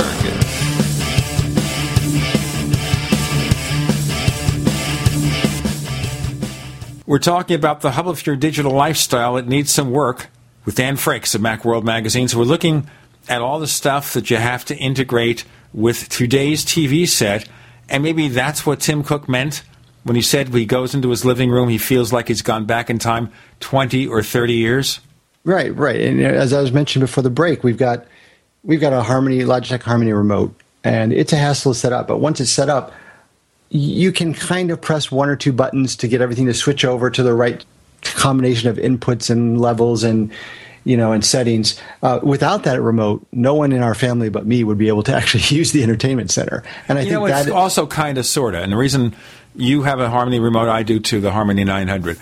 And sometimes if you don't point it the right way towards the various devices, it misses once. You have to press the help button and go walk through the steps and fix it. So it's never 100%. It's maybe 95%. Well, we've got a rule in our house that for everyone else in the house is that the remote never leaves the armrest of the couch because as long as it's sitting there pointing directly at the TV and all the IR receivers on the various components, everything works perfectly. But as you said, if someone picks it up and presses a button to switch modes and then turns away or puts it down so that it's below the plane of the remote, the IR receivers, whatever, it doesn't do everything right. So, and that's kind of epitomizes this whole issue we're talking about, which is that the big problem with home entertainment these days is that you need all these different components.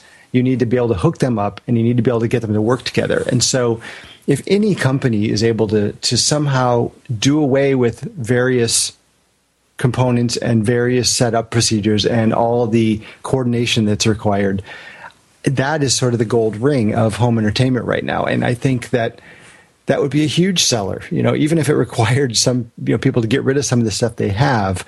And that's the challenge. And I don't know if the current Apple TV could do that because it still doesn't play DVDs and Blu-ray discs, which a lot of people still do. Well, it doesn't have to replace those devices.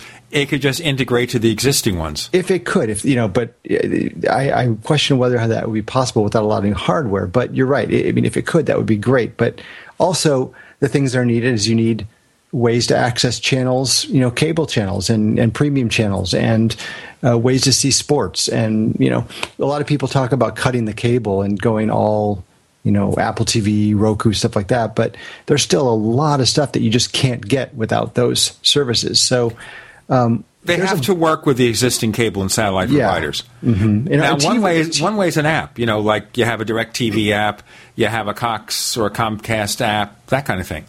Yeah, you can do that, but I've tried some of these apps, and every single one's a hassle because they're not smart. They don't just say, "What's my IP address?" Okay, that's a Comcast IP address. Let's go.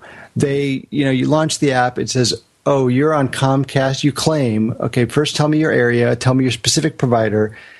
Log in with your username or password. If you don't have one, go to your Comcast site and create a. The amount of hassle required to use these right now is just it's crazy. They need a seamless way to set that up. That you enter your serial number, and you're going to probably have to, or some kind of account number, and maybe you'll have to have a verification, like give me the last 4 digits of your social. And give us your email address that we have on your account.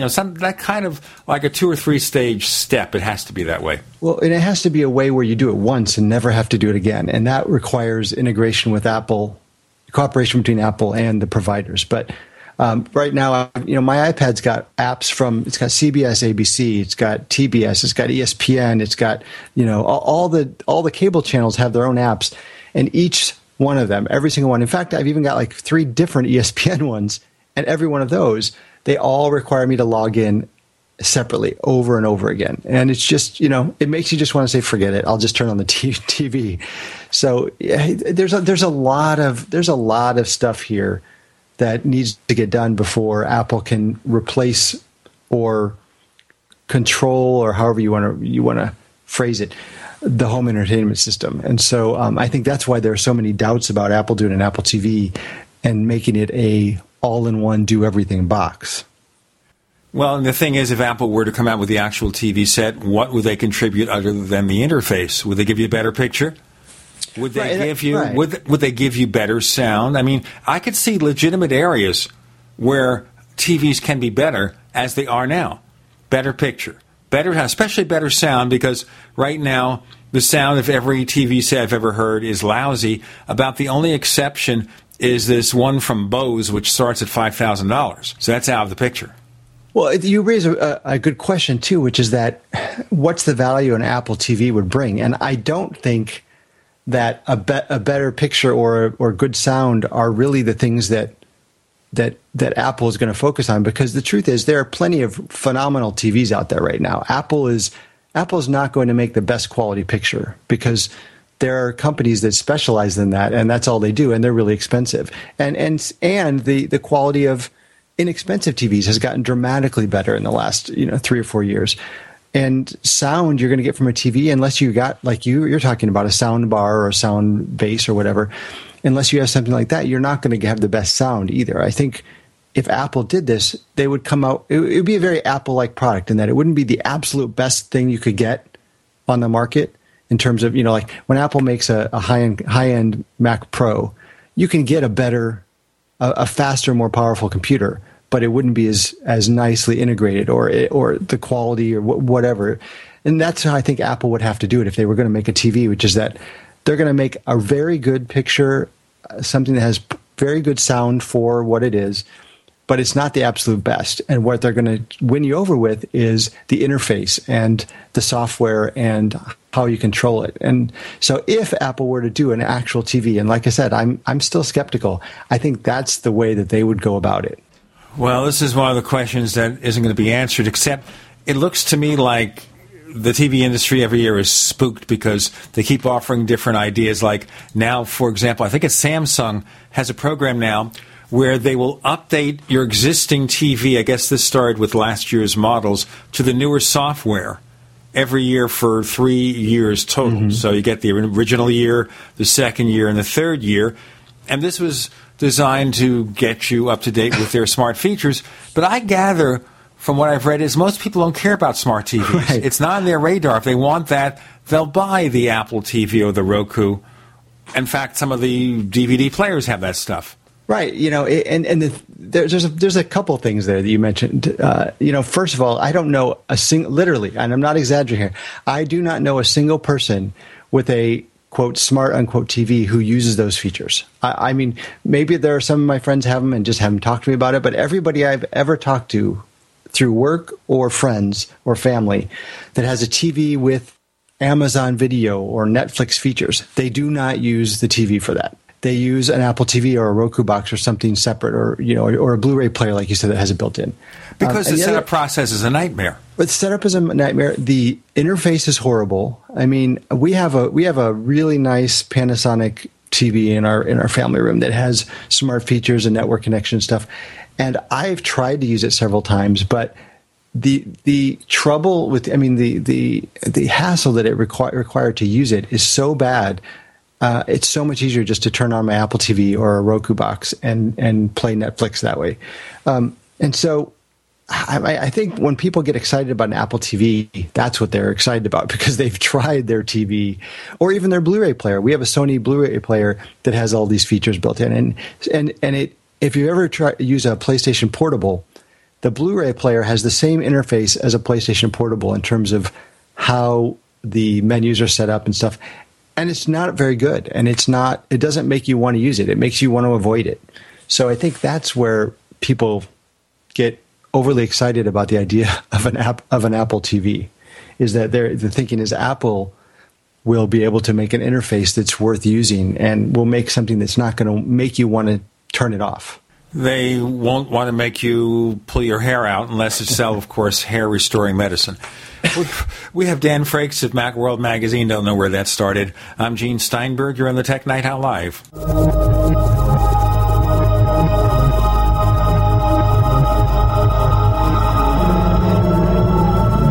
The GCN Radio Network, providing the world with hard-hitting talk radio. GCN. Great talk radio starts here. Attack of the Rockoids has been well received by critics and readers alike. It's a thrill-a-minute story you'll never forget. A former U.S. military intelligence officer is haunted by intense dreams about a beautiful woman pleading for his help after a terrible battle in outer space.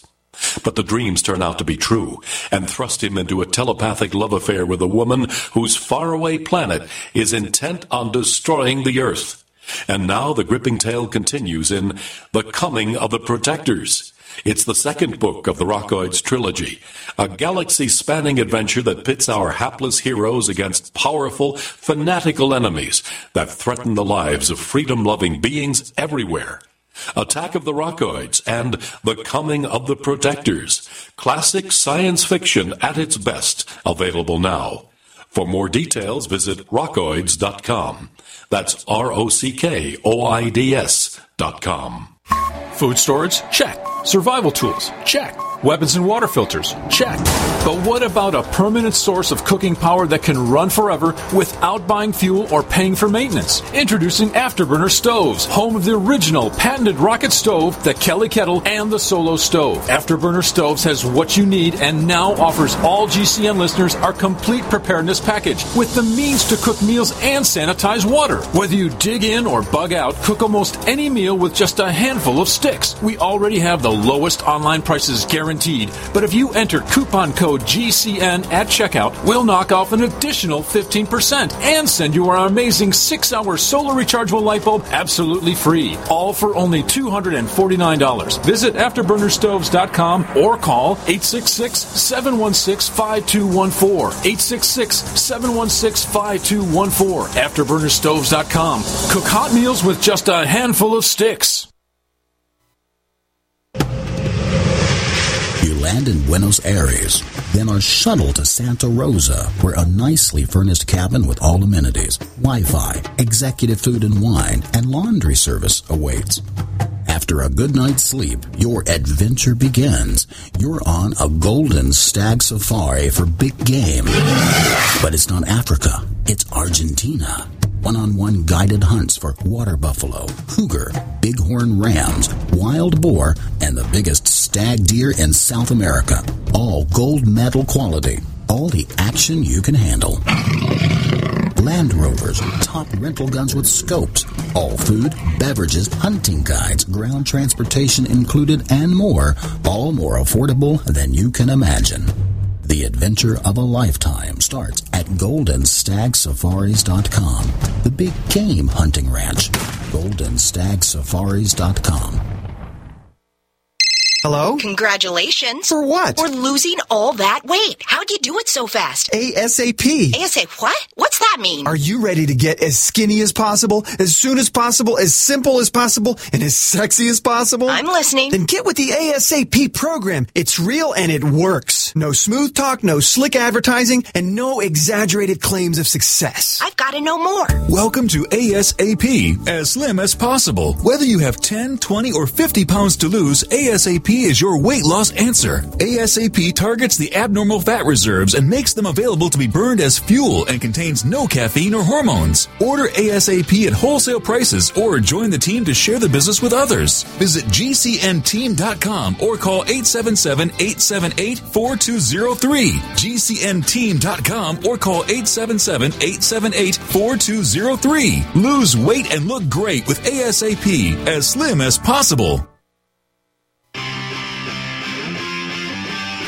You never know what's going to happen next while listening to the Tech Night Owl, live with Gene Steinberg.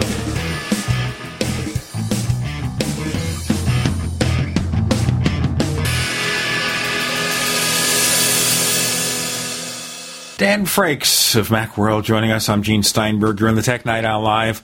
As an observer of the Mac scene, we've seen Apple's stock price take one heck of a beating. What is wrong with Apple? What is the media or the tech media or the financial analysts think is wrong with Apple? That's a good question. I have never been able to suss out the rationale behind Apple stock prices. Apple will announce something phenomenal at an Apple event, and the stock will dive. Apple will do something that we think is going to kill the stock, and the stock will rise. I mean, the stock market is a crazy thing to begin with, and especially when it comes to Apple, there doesn't seem to be any rhyme or reason to it. My biggest guess is that recently reports about Android phone sales have been very good. Some people had unreasonable expectations about the iPhone 5 sales, and when they weren't as good as people expected, even though apparently Apple sold out of them and couldn't make enough, and that's why they didn't sell enough. But in any case, Apple didn't sell as many as some people predicted.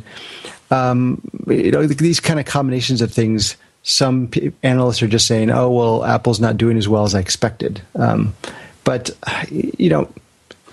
Apple is still having record-breaking profits quarter after quarter. We just heard from the last couple of days from Verizon, AT&T, that they had record-breaking sales of smartphones, including iPhones, over the holiday quarter. So, who knows? The Apple stock is a big black hole of logic. Well, this is a big black hole of logic, especially if, as they say, Apple sold more iPhones than originally expected. Apple sold maybe more iPads than originally expected, although maybe the iPad mini is capturing a larger share. And that's another question, too, when we look into Apple's prospects for 2013. The iPad mini, is that the mainstream iPad of the future? Oh, I don't think there's any question about that. I think that just as with the iPod mini when it was debuted and it kind of undercut the traditional iPod, it was cheaper.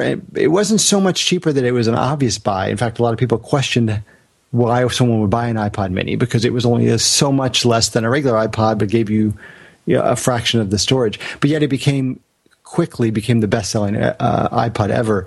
I think that's going to happen with the iPad mini as well. I think it's already selling like crazy. I mean, Apple stores even now are out of them, and there's still a 1 or 2 week wait for a lot of the models online. It lowers the cost of entry by quite a bit, right? People who wouldn't have bought an iPad before are now buying an iPad mini. And a lot of people I know that have had full-size iPads for a couple of years have downsized because it's just so much lighter and so much more portable. You can take it with you everywhere. And I think Apple now has said, yes, this is going to be our mainstream iPad. And then the standard size iPad is going to be the sort of power user iPad. And I think that's going to play out. Some people are saying that's going to undercut Apple's profits because the mini has the profit margin on it and the net profit is lower. But I think they're going to sell so many more of them that it's going to easily make up for it. Well, I think Apple's still making a pretty good profit. Yeah, even I'm as sure it is. they are. Yeah. Sure. And also, if it's $329, makes it easier for people to buy, where Apple might have sold 40 million, now it's 60 million.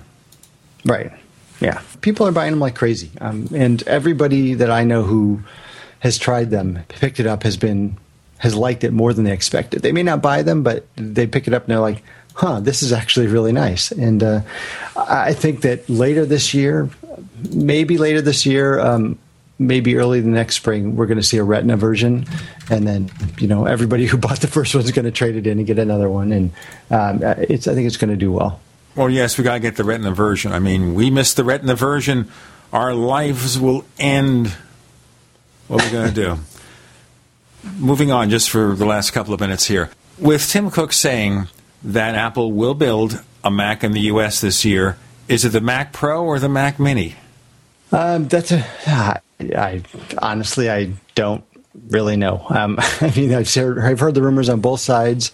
My gut tells me it's going to be the Mac Pro, just because with the Mac Mini, the Mac Mini is easier to ship. The Mac Mini's biggest costs are probably assembly, and those are the kind of things that make more sense to do overseas. It's robotic. Yeah, and the Mac Pro, on the other hand, is going to be much more build to order. It's going to be larger. It's more of a heavy-duty manufacturing Mac, if you will. So it seems to me to make more sense there, but I've heard rumors on both sides. Well, the thing also about the Mac Pro is that shipping costs, shipping that from Asia. Oh, no, there's no question. I mean, shipping the Mac Pro is expensive. I mean, I don't have the numbers handy, but I would imagine that the Mac Mini weighs about, a 1/20th, 1/15th of a Mac Pro, and it takes up about the same fraction in terms of size. So I'm sure that if Apple had to choose in terms of shipping costs, they'd rather make the Mac Pro here.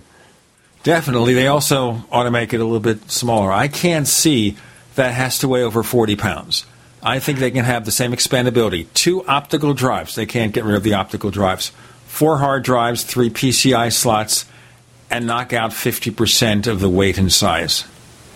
Yeah, I mean, I've advocated for years for a smaller Mac Pro, sort of a middle-sized one. But mythical, mid-range, mid-tower, whatever. Yeah, right. And I think nowadays, especially with Thunderbolt, and a lot of some of the high-end Pro stuff is now going to be available in Thunderbolt or with external PCI Express enclosures. I think Apple would be able to do the small, and the truth is that Apple's lost the super high end market, a lot of it, and they seem to be saying, not publicly, but they seem to be conceding that market and just saying, if you really need a super high end workstation, we're not doing that anymore. We're going to do Pro Macs for people who have moderate high end needs, but we're not going to do the top of the line thing anymore. And so, if that does continue to be the approach they're taking, then I'm with you. I don't see the Mac Pro needing to be that big. And I know a lot of people who would rather see it smaller and use a little less power, run a little less hot, but still give good performance. And when it comes to just popping in chips, it doesn't matter. Apple can still give it the performance because a lot of that performance comes from the processors, which are plug-in, from the graphic cards. They can offer the best graphic cards. For those who want to spend $10,000 to equip a Mac Pro, they can still get what they want. Yeah. Yep. And so I hope we do. I really hope we do see. I mean, Tim Cook did say that the Mac Pro is going to see a big update this year. So I hope we see that sooner rather than later. And I'd like to see something that's a little smaller and that while still offering expandability for the people who need it. I think when it comes to what Tim Cook says, you have to take it to the bank that they are working on something, and maybe for whatever reason, it just wasn't ready for this year, so there has to be next year, especially if they want to put a little money. And then again, how many products can Apple develop in 1 year? I mean, Apple did a lot in 2012. Right. Oh, I mean, Apple updated pretty much everything in the product line except for the Mac Pro last year. And, if it does turn out to be the Mac Pro that's made in the U.S., that's at least put together, assembled in the U.S., which is what I think they were saying, it also makes sense that they delayed that because wherever they're going to be assembling it, they've got to get those facilities ready and stuff. So it wouldn't surprise me if that's also contributed to the delay of it being 2013 rather than last year. Definitely. Well, we're going to have to see how this happens, how this shakes out, and how what Apple does finally, as they say, manifests itself in future new product. I'm looking forward to what they're doing this year. Like I said, last year was a pretty crazy year in terms of updates, and but some of those updates were updates to existing product designs and models. And so Apple over the last 6 months has made a number of comments. Executives have made a number of comments about how they've got a lot of big stuff in the pipeline. So as much as we saw a lot of updates last year, I'm pretty optimistic we're going to see a lot of really new stuff this year as well. We can hardly begin to predict what they're going to do, or maybe predict what they're not going to do. Dan Frakes, where do we find more of your stuff? Oh, Macworld.com, of course. So simple. That's where he has his regular columns, reviews, whatever. And I should also say that you can also find our stuff on TechHive.com nowadays as well, which is where we're doing more of our non-Apple consumer electronics coverage. We'll have to look for it. Dan Frakes, thanks for joining us on the Tech Night Out Live. Thanks for having me, Gene. Okay, go forth and conquer. Waiting at the plate for our next segment is none other than Bob, Dr. McLevitis.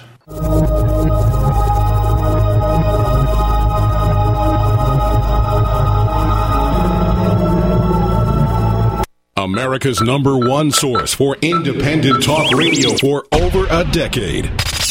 We are the GCN Radio Network.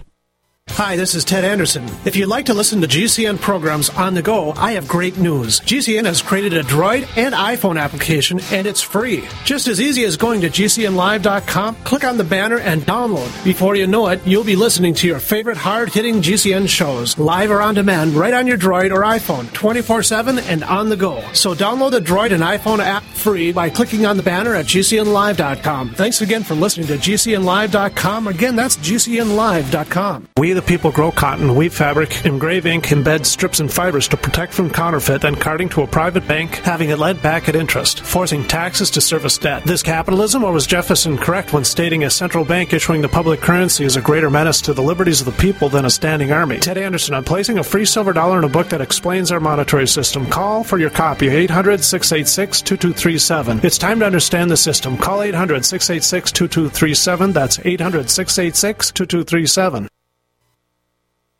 Preparedness is simple when you have the right stuff. And with the looming threat of economic collapse and possible service interruption, it's time to get the best-in-class preparedness stuff at DisasterStuff.com. DisasterStuff.com has been serving smart preppers for over 15 years with quality products like Berkey water filters. DisasterStuff.com is the official Berkey in-stock shipping center. And as always, free shipping on all Berkey products. Stock up on water barrels and accessories. Get Country Living or Wonder Mill grain mills, Excalibur food dehydrators, Tatler reusable canning lids, Sun Oven solar cookers, EMP bags to protect sensitive electronics. And don't be without your LifeStraw personal water filter, all from DisasterStuff.com. Preparedness is simple with the right stuff from DisasterStuff.com. Freedom through self-reliance and personal responsibility.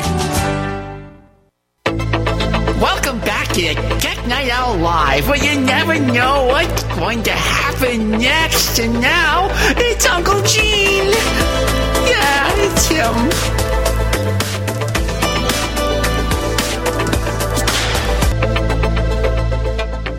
We have Bob, Dr. McLevitis, joining us, and he assures us or warns us that he has some kind of a sore throat or something going on there. And, of course, this is the height of the flu season. So, I think I've got the Australian flu. That's what my doctor says. The Australian flu. Does that give you kind of a strange texture to your voice? No, you get a pouch. Well, you have to think about all those Australian actors who take on American accents to appear in American shows, like, of course, the star of The Mentalist, and all those Australian actors on Fringe. Those guys are Aussies? Well, sure, John Noble is an Aussie. Well, they don't talk like it. And Anna Torv is an Aussie. What do they call that? When they talk like they're not, They're good actors. They do accents. Look, Christian Bale is a Welshman, and he was Batman. Yes, and Gary all Oldman's British. All the vampires are either Brits or Aussies on True Blood. Well, yeah, I think one's from Sweden or Switzerland. All right. Eric the Norseman is from Sweden, but the rest of them, yes, they all have. When you hear them interviewed, they all talk with these British accents or Australian accents, and you think, how does that guy talk like he's from Louisiana when he's on the show? And then you just answered my question. They're actors. That's right. That's what they do. Yes, they do. That's accents. why we're not actors. Well, you look at, for example, Gary Oldman, and you think he's a proper British gentleman. He plays Commissioner Gordon, the quintessential American hero in Batman, but he also played this crazy character with a Southern accent in The Fifth Element. Oh, he was great. That's my favorite movie with him, The Fifth Element. That's one of my 5 favorite movies of all time. I mean, also, that's the best thing that Milla Jovovich ever did. Not the Resident Evil stuff, but being Lilu. I don't think I've seen her in anything but that, but she is awesome in Fifth Element. She's amazing. I think she's a really good actress, but she's saddled with this Resident Evil stuff, and I think that's terrible. See, I've never seen a Resident Evil. I just assumed that I wouldn't enjoy that, so I've never gone. I think most of them live in Washington, D.C.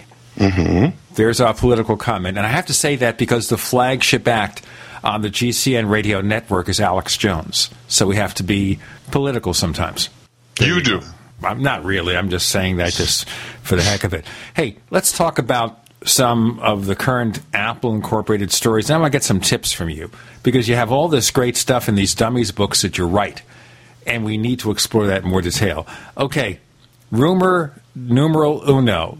All the rage this week. Bloomberg News says it. The Wall Street Journal says it. So maybe we should believe it. And that is that Apple is going to produce a cheap or thinner or lighter, less expensive iPhone. Wait, what did Phil Schiller say? Come on. That interview has kind of been withdrawn. Have you noticed that? No. I just saw that Phil Schiller said no cheap iPhone. And I figure, okay, well, but we know we can't trust Apple to tell us the truth anyway. I remember when Steve said no tablets. I remember when Steve was saying no cell phones. I remember when Apple was saying no cheap Macs, and that was a few weeks before we had the $499 Mac Mini, which is now $599, but there you go. Right. So here's a story here. There's a report in Apple Insider quoting Reuters, is saying cheaper iPhone story withdrawn after substantial changes to China report. And this was the interview involving Phil Schiller. So I don't know what they withdrew. Oh, well, we'll just have to see about this. Hold on. All right. While he's doing his research, I'm going to ask Bob Dr. McLevitis, what do you think here? We know Apple came out with cheap iPods. $49 is as cheap as you can get. The iPad mini may be expensive compared to other smaller tablets, but it's a bit larger. And it's selling quite well, as a matter of fact. It's still back-ordered. So Apple succeeded with a smaller iPad, and you didn't need to have sandpaper.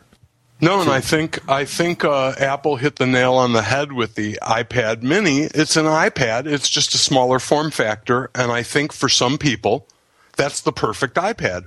But the thing is, it's not too small. No, and for example, we bought one for my mother-in-law, and she's never known anything else, but it's perfect for her. You can see that if she had a bigger one, it wouldn't be as convenient for her. She wouldn't be able to play as many games as she does, and she wouldn't be able to play so many tiles in Words with Friends so quickly. Just the convenience of carrying it around, I think, makes it perfect. It's also much more affordable. It fits, it's the least expensive current generation iPad, and it fits in the pocket of cargo pants or cargo shorts or almost any jacket for a guy. And, of course, most purses for girls.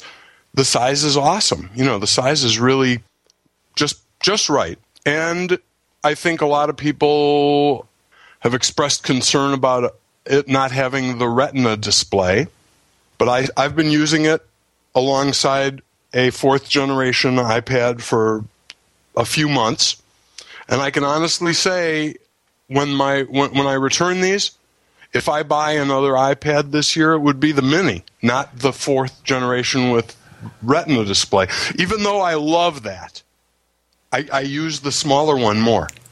And the difference in resolution isn't enough for me to carry the bigger one.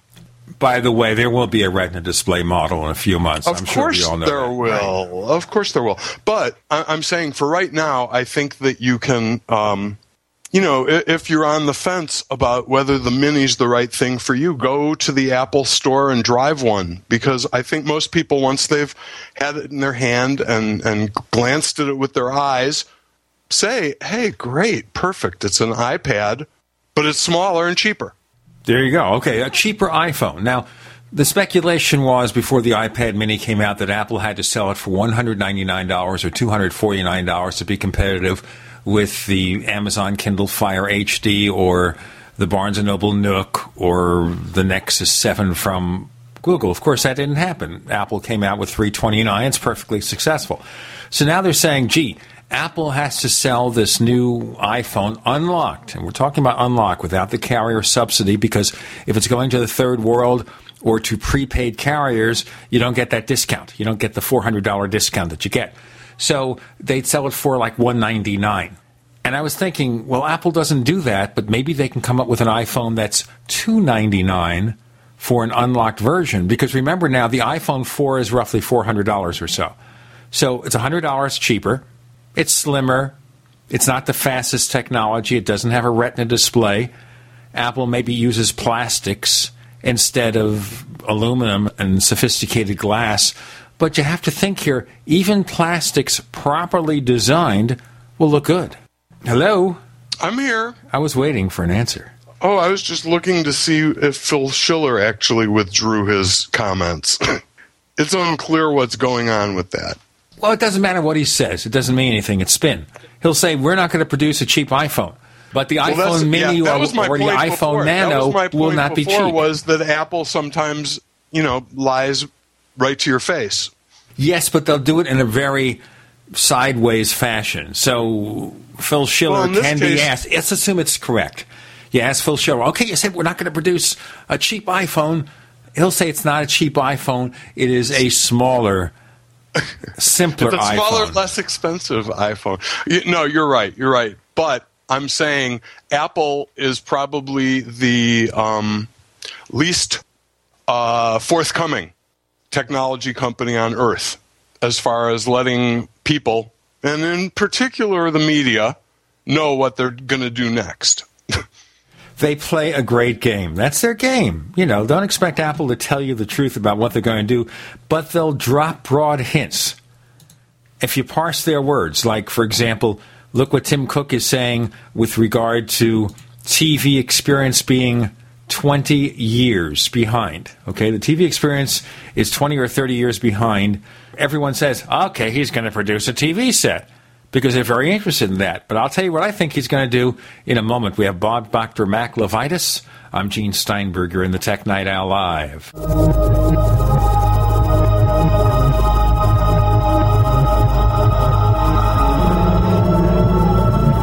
Graphic Converter is the image manipulation tool for the rest of us. It does not use any database. You get full control of all your files. Want to view the images of a folder? Drag it into Graphic Converter, and a powerful browser opens up to show your image files. You could use it for slideshows. You could use it to import images from digital cameras or from scanners. Need to do some image editing? You can do that too in Graphic Converter. Also print catalogs. Convert from so many formats I can't even list them. Download now to see if Graphic Converter is good for you, like 1.5 million other users. Guess what? You could save money when you buy Graphic Converter. Use the coupon code Night Owl. Use the coupon code Night Owl to get a special price for Graphic Converter. Go to lemkesoft.com. That's LEMKEsoft.com. Lemkesoft.com. LEMKEsoft.com. On the average, Americans work between 45 to 50 years, hoping to build up enough wealth to retire and live out their golden years.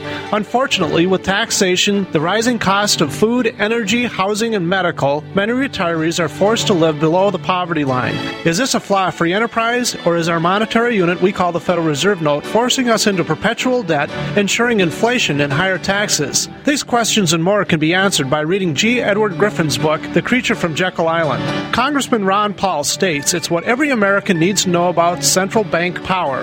A gripping adventure into the secret world of international banking cartel. Hi, this is Ted Anderson. I will give a silver dollar from the early 1900s to anyone who purchases this book. Call 1-800-686-2237 and order a copy today. It's critical that the public be made aware of the system. Call and order your copy today at 1-800-686-2237. That's 1-800-686-2237. What's better than Mountain House freeze-dried food? Buckets of Mountain House freeze-dried food.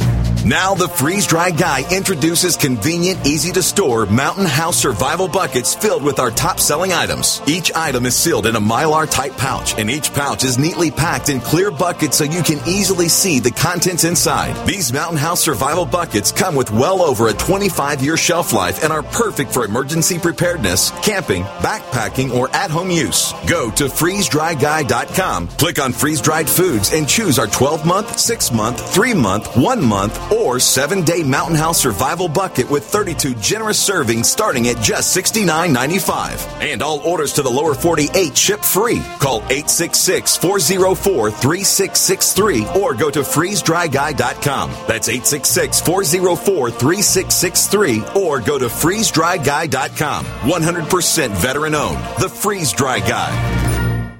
Healthy soils grow healthy plants. So before you plant your survival garden this year, is your soil healthy? Maximize your crisis garden soil with EM1 from Terraganics. EM1 organic soil conditioner, fertilizer amendment, and compost accelerant provides healthier gardens and faster, efficient garden composting. EM1 from Terraganics.com quickly improves soil structure by increasing nutrient availability and converting organic matter into soil humus. This improves seed germination and root growth, improves plant quality, size, color, flavor, nutrient value of fruits and vegetables, and improves shelf life. And when rain is not in the forecast, no worries. EM1 improves moisture retention in soils, helping reduce drought stress. Just like you prepare all else, prepare your crisis garden for maximum yields with EM1 from Terraganics.com. Order now at Terraganix.com or call toll-free 866-369-3678. That's 866-369-3678. Terraganics. Life's getting better.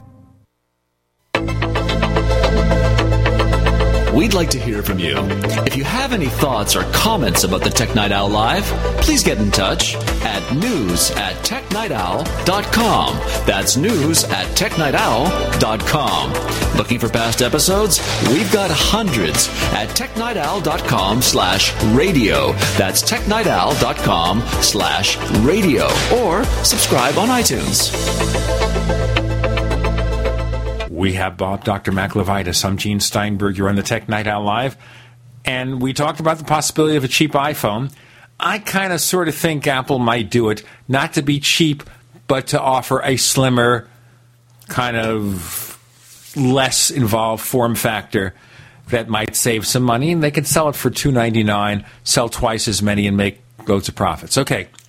So the most important thing, though, is keep people in the Apple App Store ecosystem.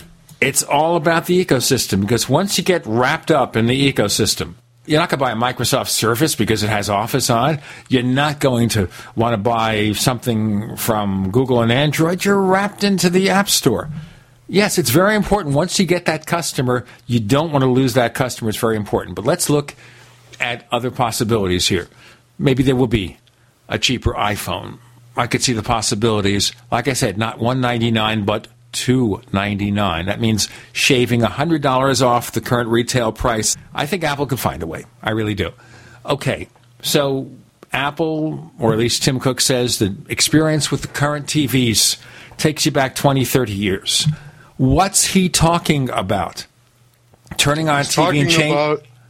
He's talking about the user interface experience. And I think he's right. I mean, Yes, but what in the user interface are we talking about? We have like 1,600 channels of cable, and the interface for browsing and stuff is horrible. Horrible. Now, I don't think Apple's going to build TV sets. If you think that Apple's going to build flat panel TVs, which was a rumor, well, it's been a rumor a lot. It's still a rumor. It's an ongoing rumor. Right. It's an ongoing rumor even. But I don't believe it for a second because it just doesn't make any sense. But the experience that you have when you're looking at one of those things can be controlled in many ways. Like when I watch my TiVo, I'm watching the TiVo user interface. When I watch my Apple TV, I'm interacting with the Apple user interface. So I think they want to build set-top boxes. There's another part of the equation that we have to go into also. It's not just the interface that sucks, especially those smart TVs. You look at all these smart TVs out there, and based on what I'm hearing, of course, we asked Dan Frakes of Macworld, and he said he doesn't know any of his friends who use those interfaces because nobody bothers. You know, they add all those features. People turn on their set. They use their set-top box, cable or satellite box, or their gaming console or whatever. They don't worry about the crazy smart TV. If they do, they'll go to Apple TV or one of those. Sure. But here is the big thing about TVs, and that is all the wires, all the multi-devices. Now, Apple is not going to tell you don't buy the gaming console, don't buy the Blu-ray player, and maybe you still got to have a set-top box or an interface with your cable or satellite provider. Apple is not going to replace that. They may want to. They may want to offer more content. We understand. But what about, this is my phrase, the Apple TV Digital Hub, a smart way to manage all that junk? Well, I think that the Apple TV is already a pretty smart way to manage some of it. Some of it. I think the only way you're going to get Apple in the middle of this is if they can become an option, an additional cost option for cable and satellite TV providers. So instead of getting your generic set-top box from Scientific Atlanta or whoever Comcast boxes come from, you'd get an Apple box, and you'd pay an extra $5 a month, and you'd have access to all that Apple stuff on top of everything that Comcast or Time Warner offers you, and you'd have a user interface that would entice you to spend more money than you're spending now on a la carte purchases through your cable. Because, as far as I can tell, most people don't buy very much stuff from their TV set. They might buy a pay-per-view movie on something, but unlike other devices, they're not consuming content and buying it willy-nilly on a TV. And I think that it would be a cool option. Well, this adds to it also. I agree with you. Maybe offer the local cable or satellite provider as something within the Apple interface, the Apple set-top box. So you buy the Apple set-top box separately, and you get a special app from your cable provider, and they give you the front end. But now, it's not just that. You get a cable card, but the cable card solution's not without its own problems. There's channels I can't get. I can't do on-demand through my TiVo. The whole thing is a mess. And if I could find one supplier that had all of the entertainment that I wanted, I could get rid of 3 or 4 devices. You don't have to have all separate devices because people will still have the Blu-ray players and the gaming consoles. What Apple needs to do is integrate them. If you're going to use all this stuff, and there's no reason not to because they offer content and features you need, find some way to do something beyond, say, the universal remote. That Apple TV, whatever it is, whether you rent it from your cable provider or buy it separately, it manages all that stuff. It integrates all that stuff within one interface. It does the switching for you. Are they doing that, do you think? I think it has to be done that way. It's the only way it makes sense because you can't have Apple be the replacement. It's not going to happen. They're not going to be able to make those content deals. I think they know that by now. They're not going to replace your Xbox. Even if you don't like Microsoft, if you like the Xbox and the games, You're not going to expect Apple TV to do it, so you have the Apple TV and you still have the Xbox. But if the Apple TV is the hub of all that, it's got all the HDMI ports in back, it does the switching for you, the smart switching. You use Siri saying, let me play my games, and Siri says, yes, sir, here are your games in the gaming console. The right input for your audio and your video. Yes, I could see that. And that, I think, somewhere between that and a set-top box like a TiVo or the set-top box that comes from your cable operator is what I see happening. Something like that, but not a TV. No, a TV makes no sense because I don't think Apple could offer... I think the TV is a red herring rumor. It seems so unlikely that Apple wants to get into that particular segment of the business. Sure.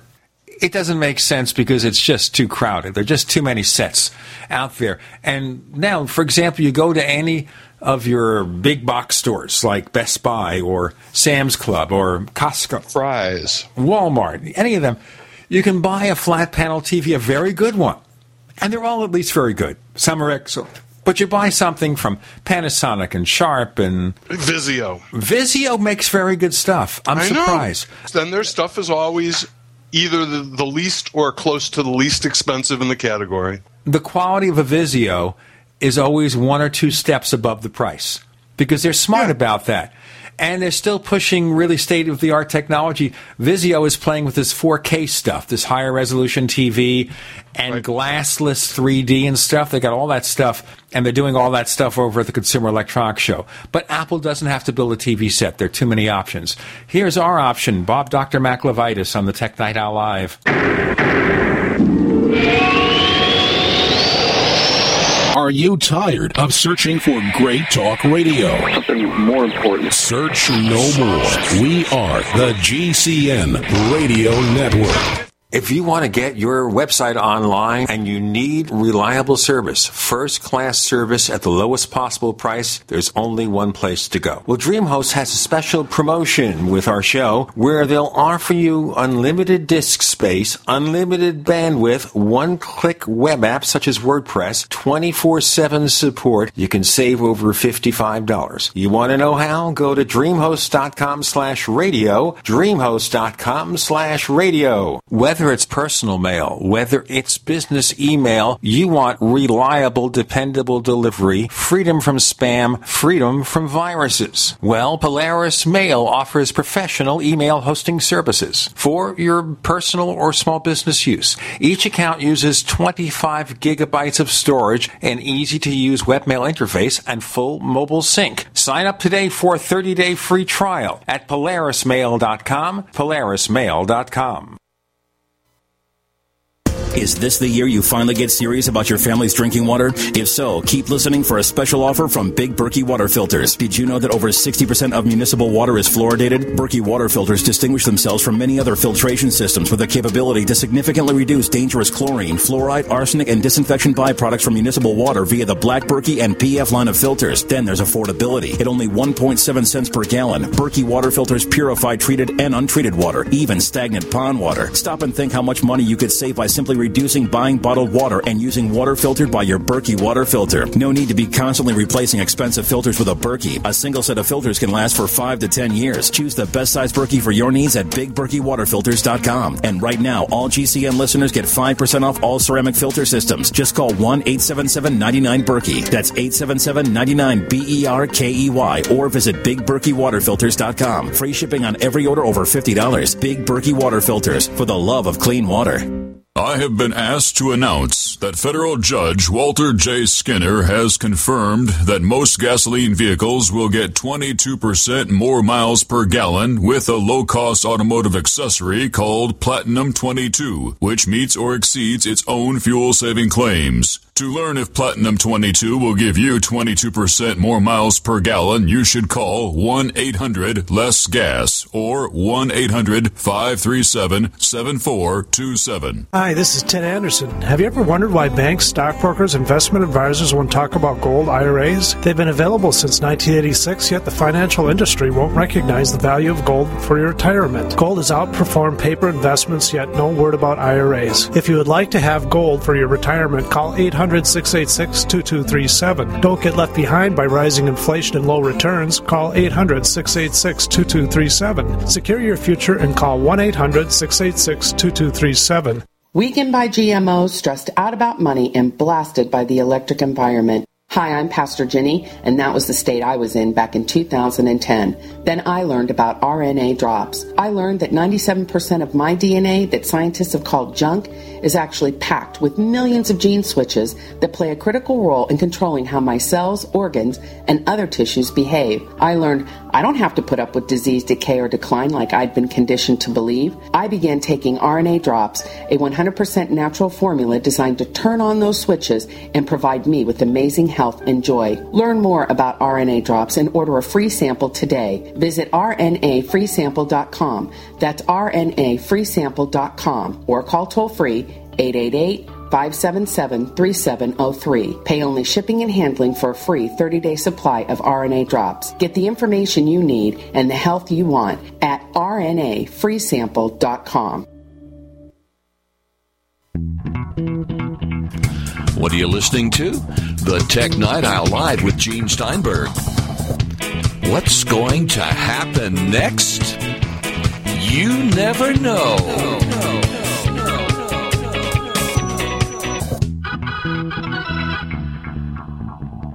Bob, Dr. McLevitis, he is a trooper because he's suffering from some kind of cough and head cold, and he has not yet had his coughing fit. We're halfway through the interview.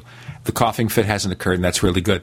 And we were talking first about the possibility of Apple introducing not a cheap iPhone, but a lower-cost entry-level iPhone. Still quite well-featured as a smartphone, but something above the junk out there. And then the question is, what is Apple going to do about the TV space? A TV set doesn't make sense, and Bob already talks about it, possibly an Apple TV being like a TiVo. It's the front end for your cable or satellite. I took it one step further, saying it's the digital hub. It manages everything for you, smartly, intelligently, in their own user interface. So suddenly you're not going back 20, 30 years with your TV, and you're not asking people to throw out their TV set, to throw out their gaming console, throw out their Blu-ray player. Apple can't replace all that stuff.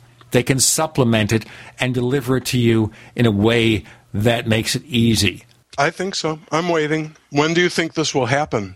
Well, that's a good question. It depends on where Apple wants to go. If Apple wants to provide a front end for your cable or satellite provider, they have to make the deals with Time Warner and Comcast and AT&T and Verizon and all that stuff. And they have deals with a lot of these companies already. I mean, DirecTV, Dish Network, they already have apps for the App Store. So you already have deals with a lot of these companies. It's a question of saying, hey, all right, we're not going to take your customers away. I mean, maybe we will with the iTunes Store, but, you know, we don't want to stop people from using your services if they want it. Let us present your stuff, your content with our interface. You make money, we make money, we're all happy. Isn't that nice? Of course, I'm not Eddie Q. I can't negotiate the way he can. You know, he'll do it in a way that makes sense with the power of being Eddie Q. You know, the smartest negotiator on the planet, I guess. I don't know. I've never negotiated with him, but I hear he does good work. He's not quite Steve Jobs. I think he's a more calm, presentable kind of guy. He's not in your face, I don't think. It doesn't matter if he gets the results done. Let's get back to our little universe here. You've written all these great dummies books for Mac and iOS and iPad and all that stuff. And doing the research for these books, Bob, you and the co-author you work with, like Ed Baig of USA Today, you come up with all sorts of incredible tips and things and secrets that we didn't know. We do? Are you sure? I don't know. That's what you tell me. No, it says, well, I don't, okay. Yeah, okay.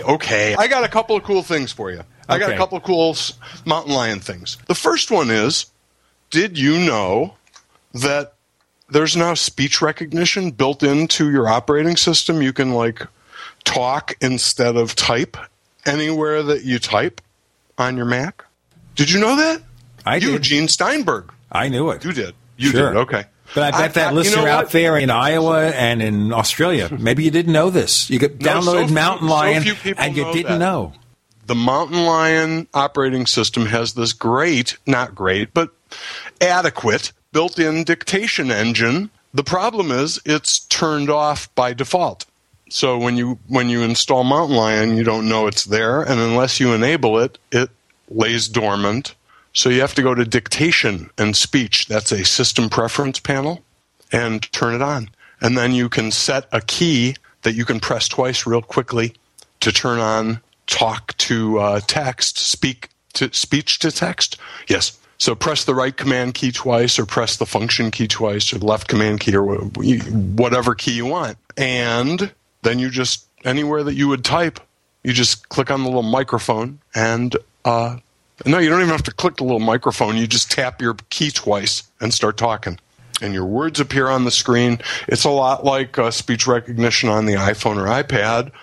Not quite as Siri-like. It won't, do things. But for a quick email reply or instant message, text message reply or something when your hands are full, it's certainly serviceable.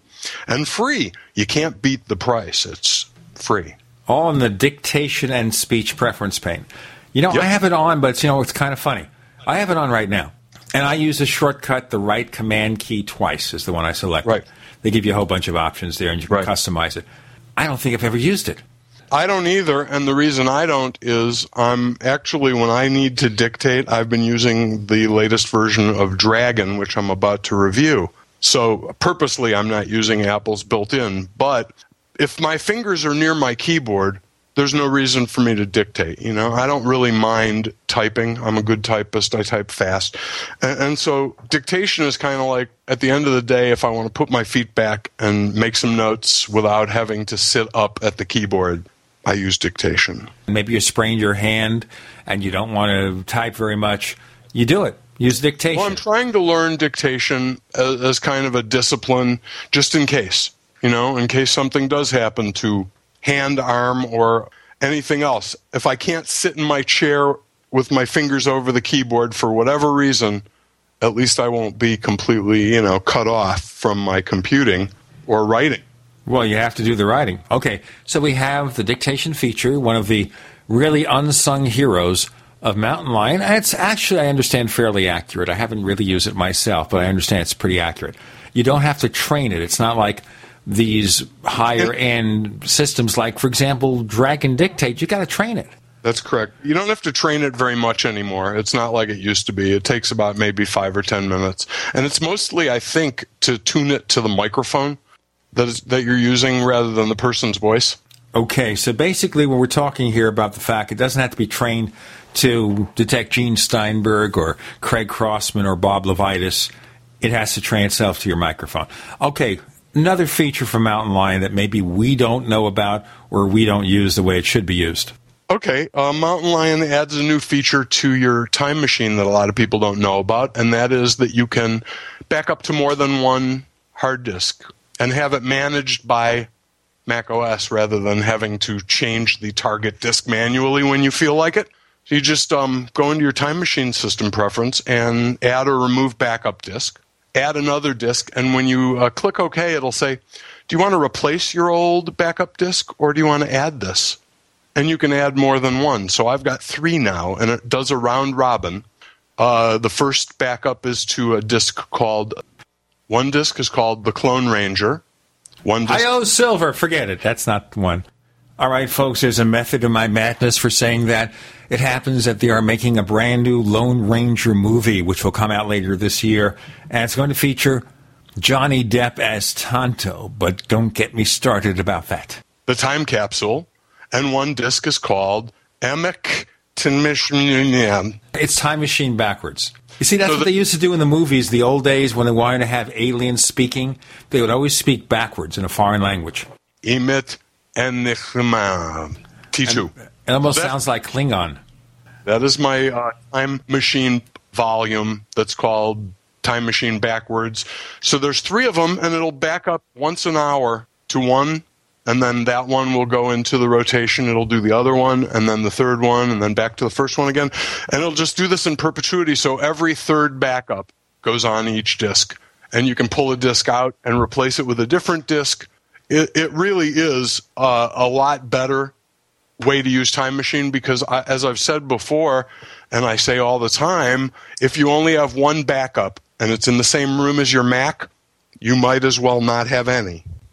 Any disaster kills all of them. I mean, if you get hit by a tornado or a hurricane or lightning or fire or theft or any of that kind of stuff, and your backup and your Mac are in the same room, chances are pretty good you don't have either anymore. So you really need 2 copies. One of them has to be in a separate location. So this makes it really easy to use Time Machine for that, although I still think maybe cloning your hard drive for an emergency might be a better thing to get off-site than a Time Machine backup, but hard to say. Now, of course, neighbors, backups are the sort of things that we don't discuss enough on the Tech Night Owl Live. We should be discussing it a whole lot more. I'll get into more of the backup techniques with Bob Levitas coming up. I'm Gene Steinberg. You're in the Tech Night Owl Live.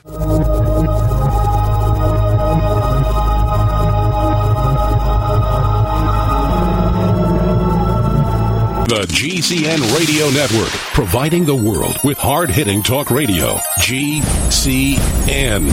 Great talk radio starts here. Attack of the Rockoids has been well received by critics and readers alike. It's a thrill-a-minute story you'll never forget.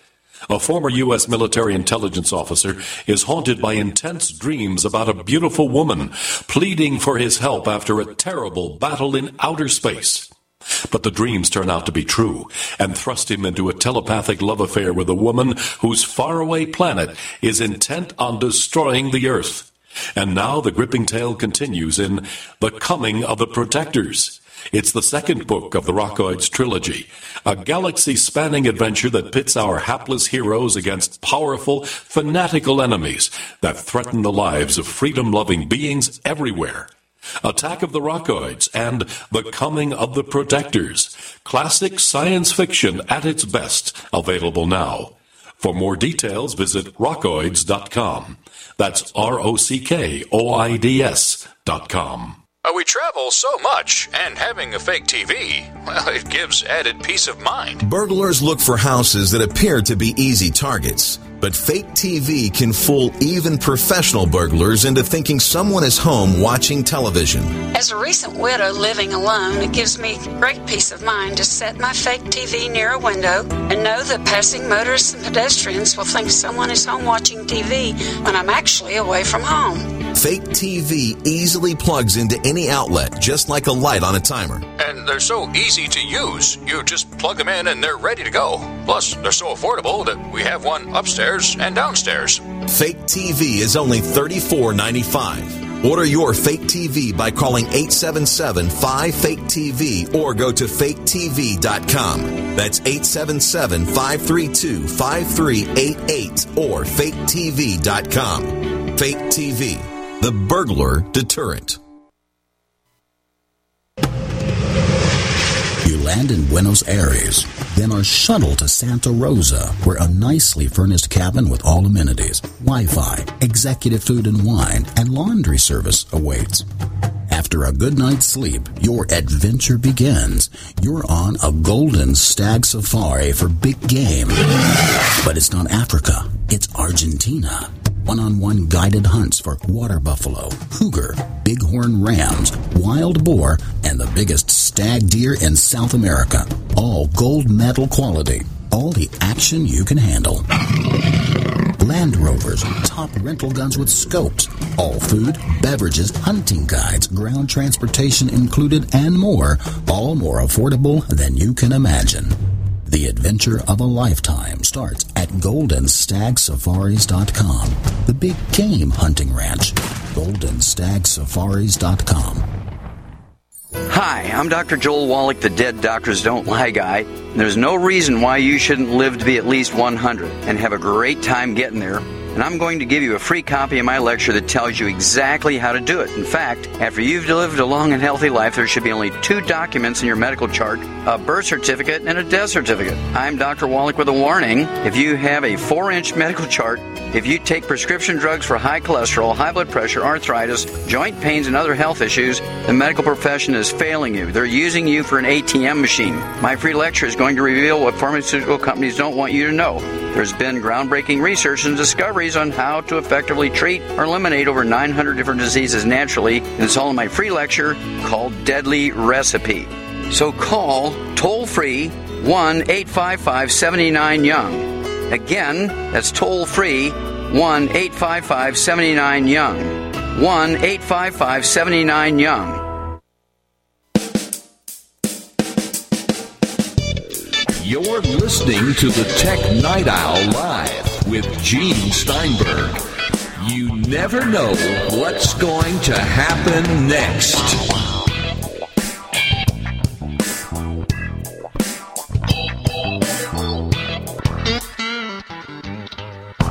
Bob, Dr. Mac Levitis joining us. I'm Gene Steinberg. You're on the Tech Night Owl Live. We were talking about backup techniques. Bob has 3 drives, one of which is in another room, like a network storage device. So this way he can have 3 round-robin backups. Now, let me tell you my backup routine. In the other room, that's not even good enough. There should be one off-site. So there's one in the safe deposit box at my bank that gets rotated with another one maybe once a month or every couple of months.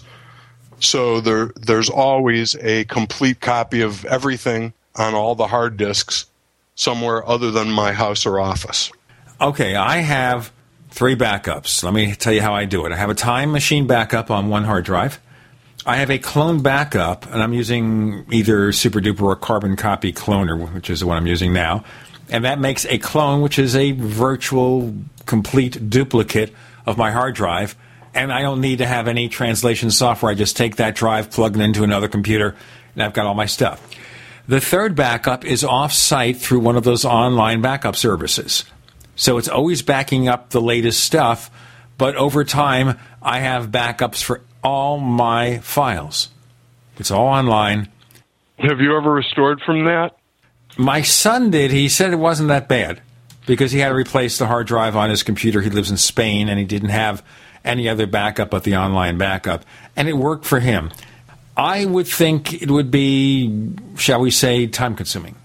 Yeah, it is. It is. So, the idea for me is there's 2 problems with losing data. One is getting yourself, not losing any of your files. That's the first thing, and that's what real backups and Time Machine are all about.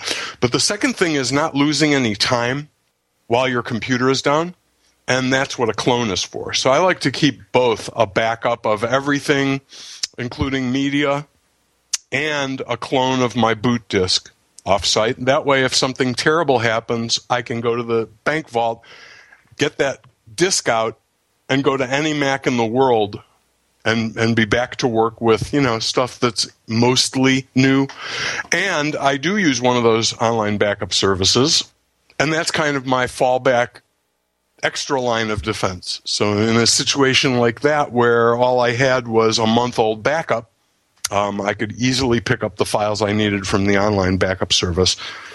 But trying to do your whole, home folder, 300 gigabytes or something, forget about it. I understand some because of them offer a deal where they'll actually air freight you a hard disk with your data, but it's not cheap.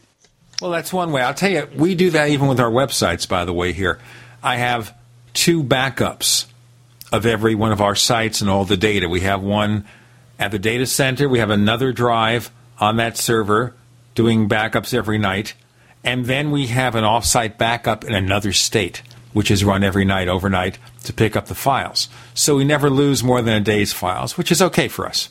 That's how we keep our sites up to date because you can't have too many backups. Okay, we have a few minutes left. Give me, shall we say, an iOS tip for the iPad or the iPhone. And I definitely wanted to get this in before we end our visit with Bob, Dr. Mac Levitis today, because he has so many great tips. Use Siri if you're not already. I talk to people with iPhone 4S's and 5s, and I say, Siri got a lot better with that latest iOS release. I think Siri improved, pretty much. What do you think? And I always forget to use that. And so I think if you're using a phone that's Siri capable and you haven't tried it lately, try it. I tried it for directions to get somewhere the other day, and it worked really well. And also for finding a restaurant. I was looking for a close by Indian restaurant, and it recommended a couple places that I'd been to that I knew were pretty good, really. So, Well, that's the one thing here is that Apple's Maps has gotten such a bad rap. I mean, some people consider it the worst or one of the worst tech failures in 2012, and I think it's nonsense. Yes, it was flawed, but they overlook all the flaws with Google Maps.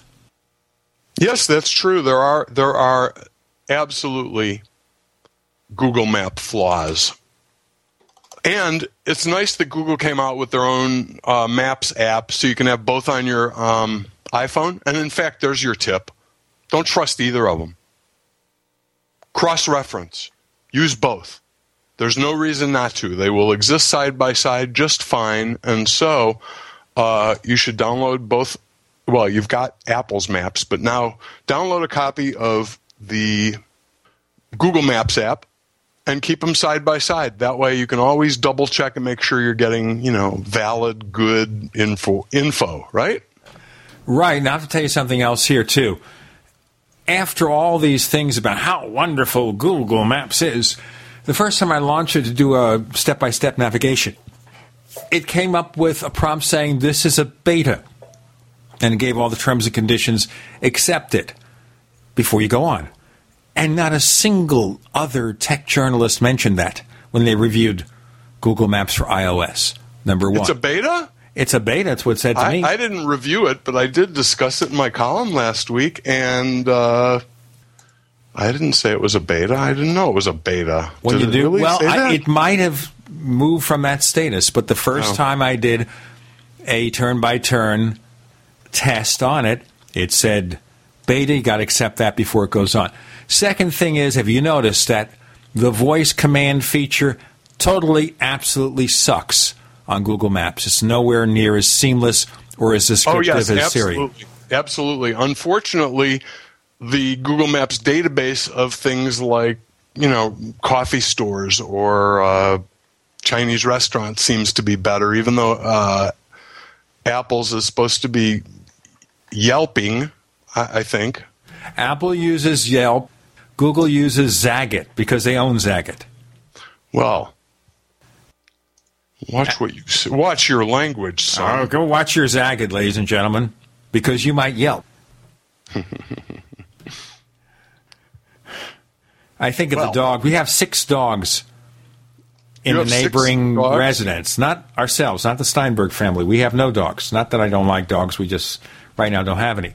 But our neighbors have 6 of them, and sometimes they have a debate while I'm doing the show, and it gets to be kind of crazy, even though we have fairly good sound reinforcement here, and we're able to filter out most of the extraneous sounds, and we have a microphone that's pretty highly directional.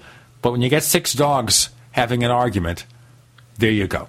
All right, so one of the points here is that I think Apple got a really bad rap on Maps. I think it's gotten a whole lot better. And I don't think the reviewers have actually come back and given it its due.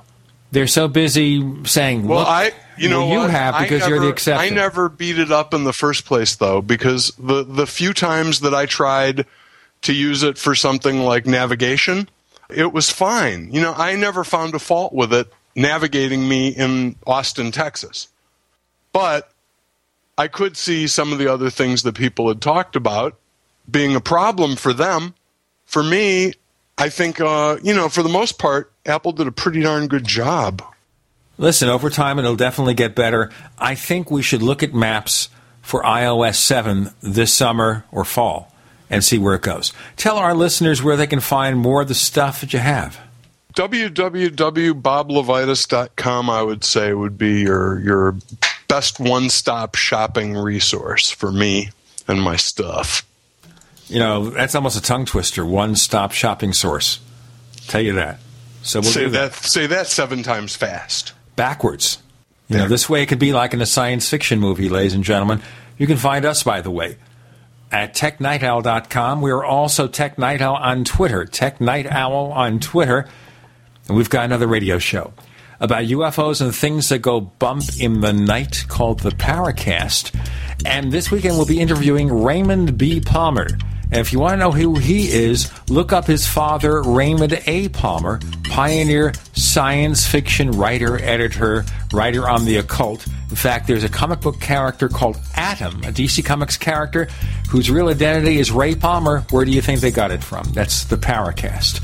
Bob Levitas, thanks for joining us this week on the Tech Night Owl Live.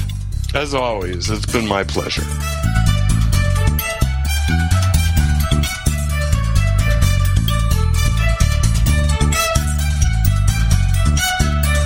The Tech Night Owl Live is a copyrighted presentation of Making the Impossible Incorporated. We'll be back next week. Same bat time, same bat channel.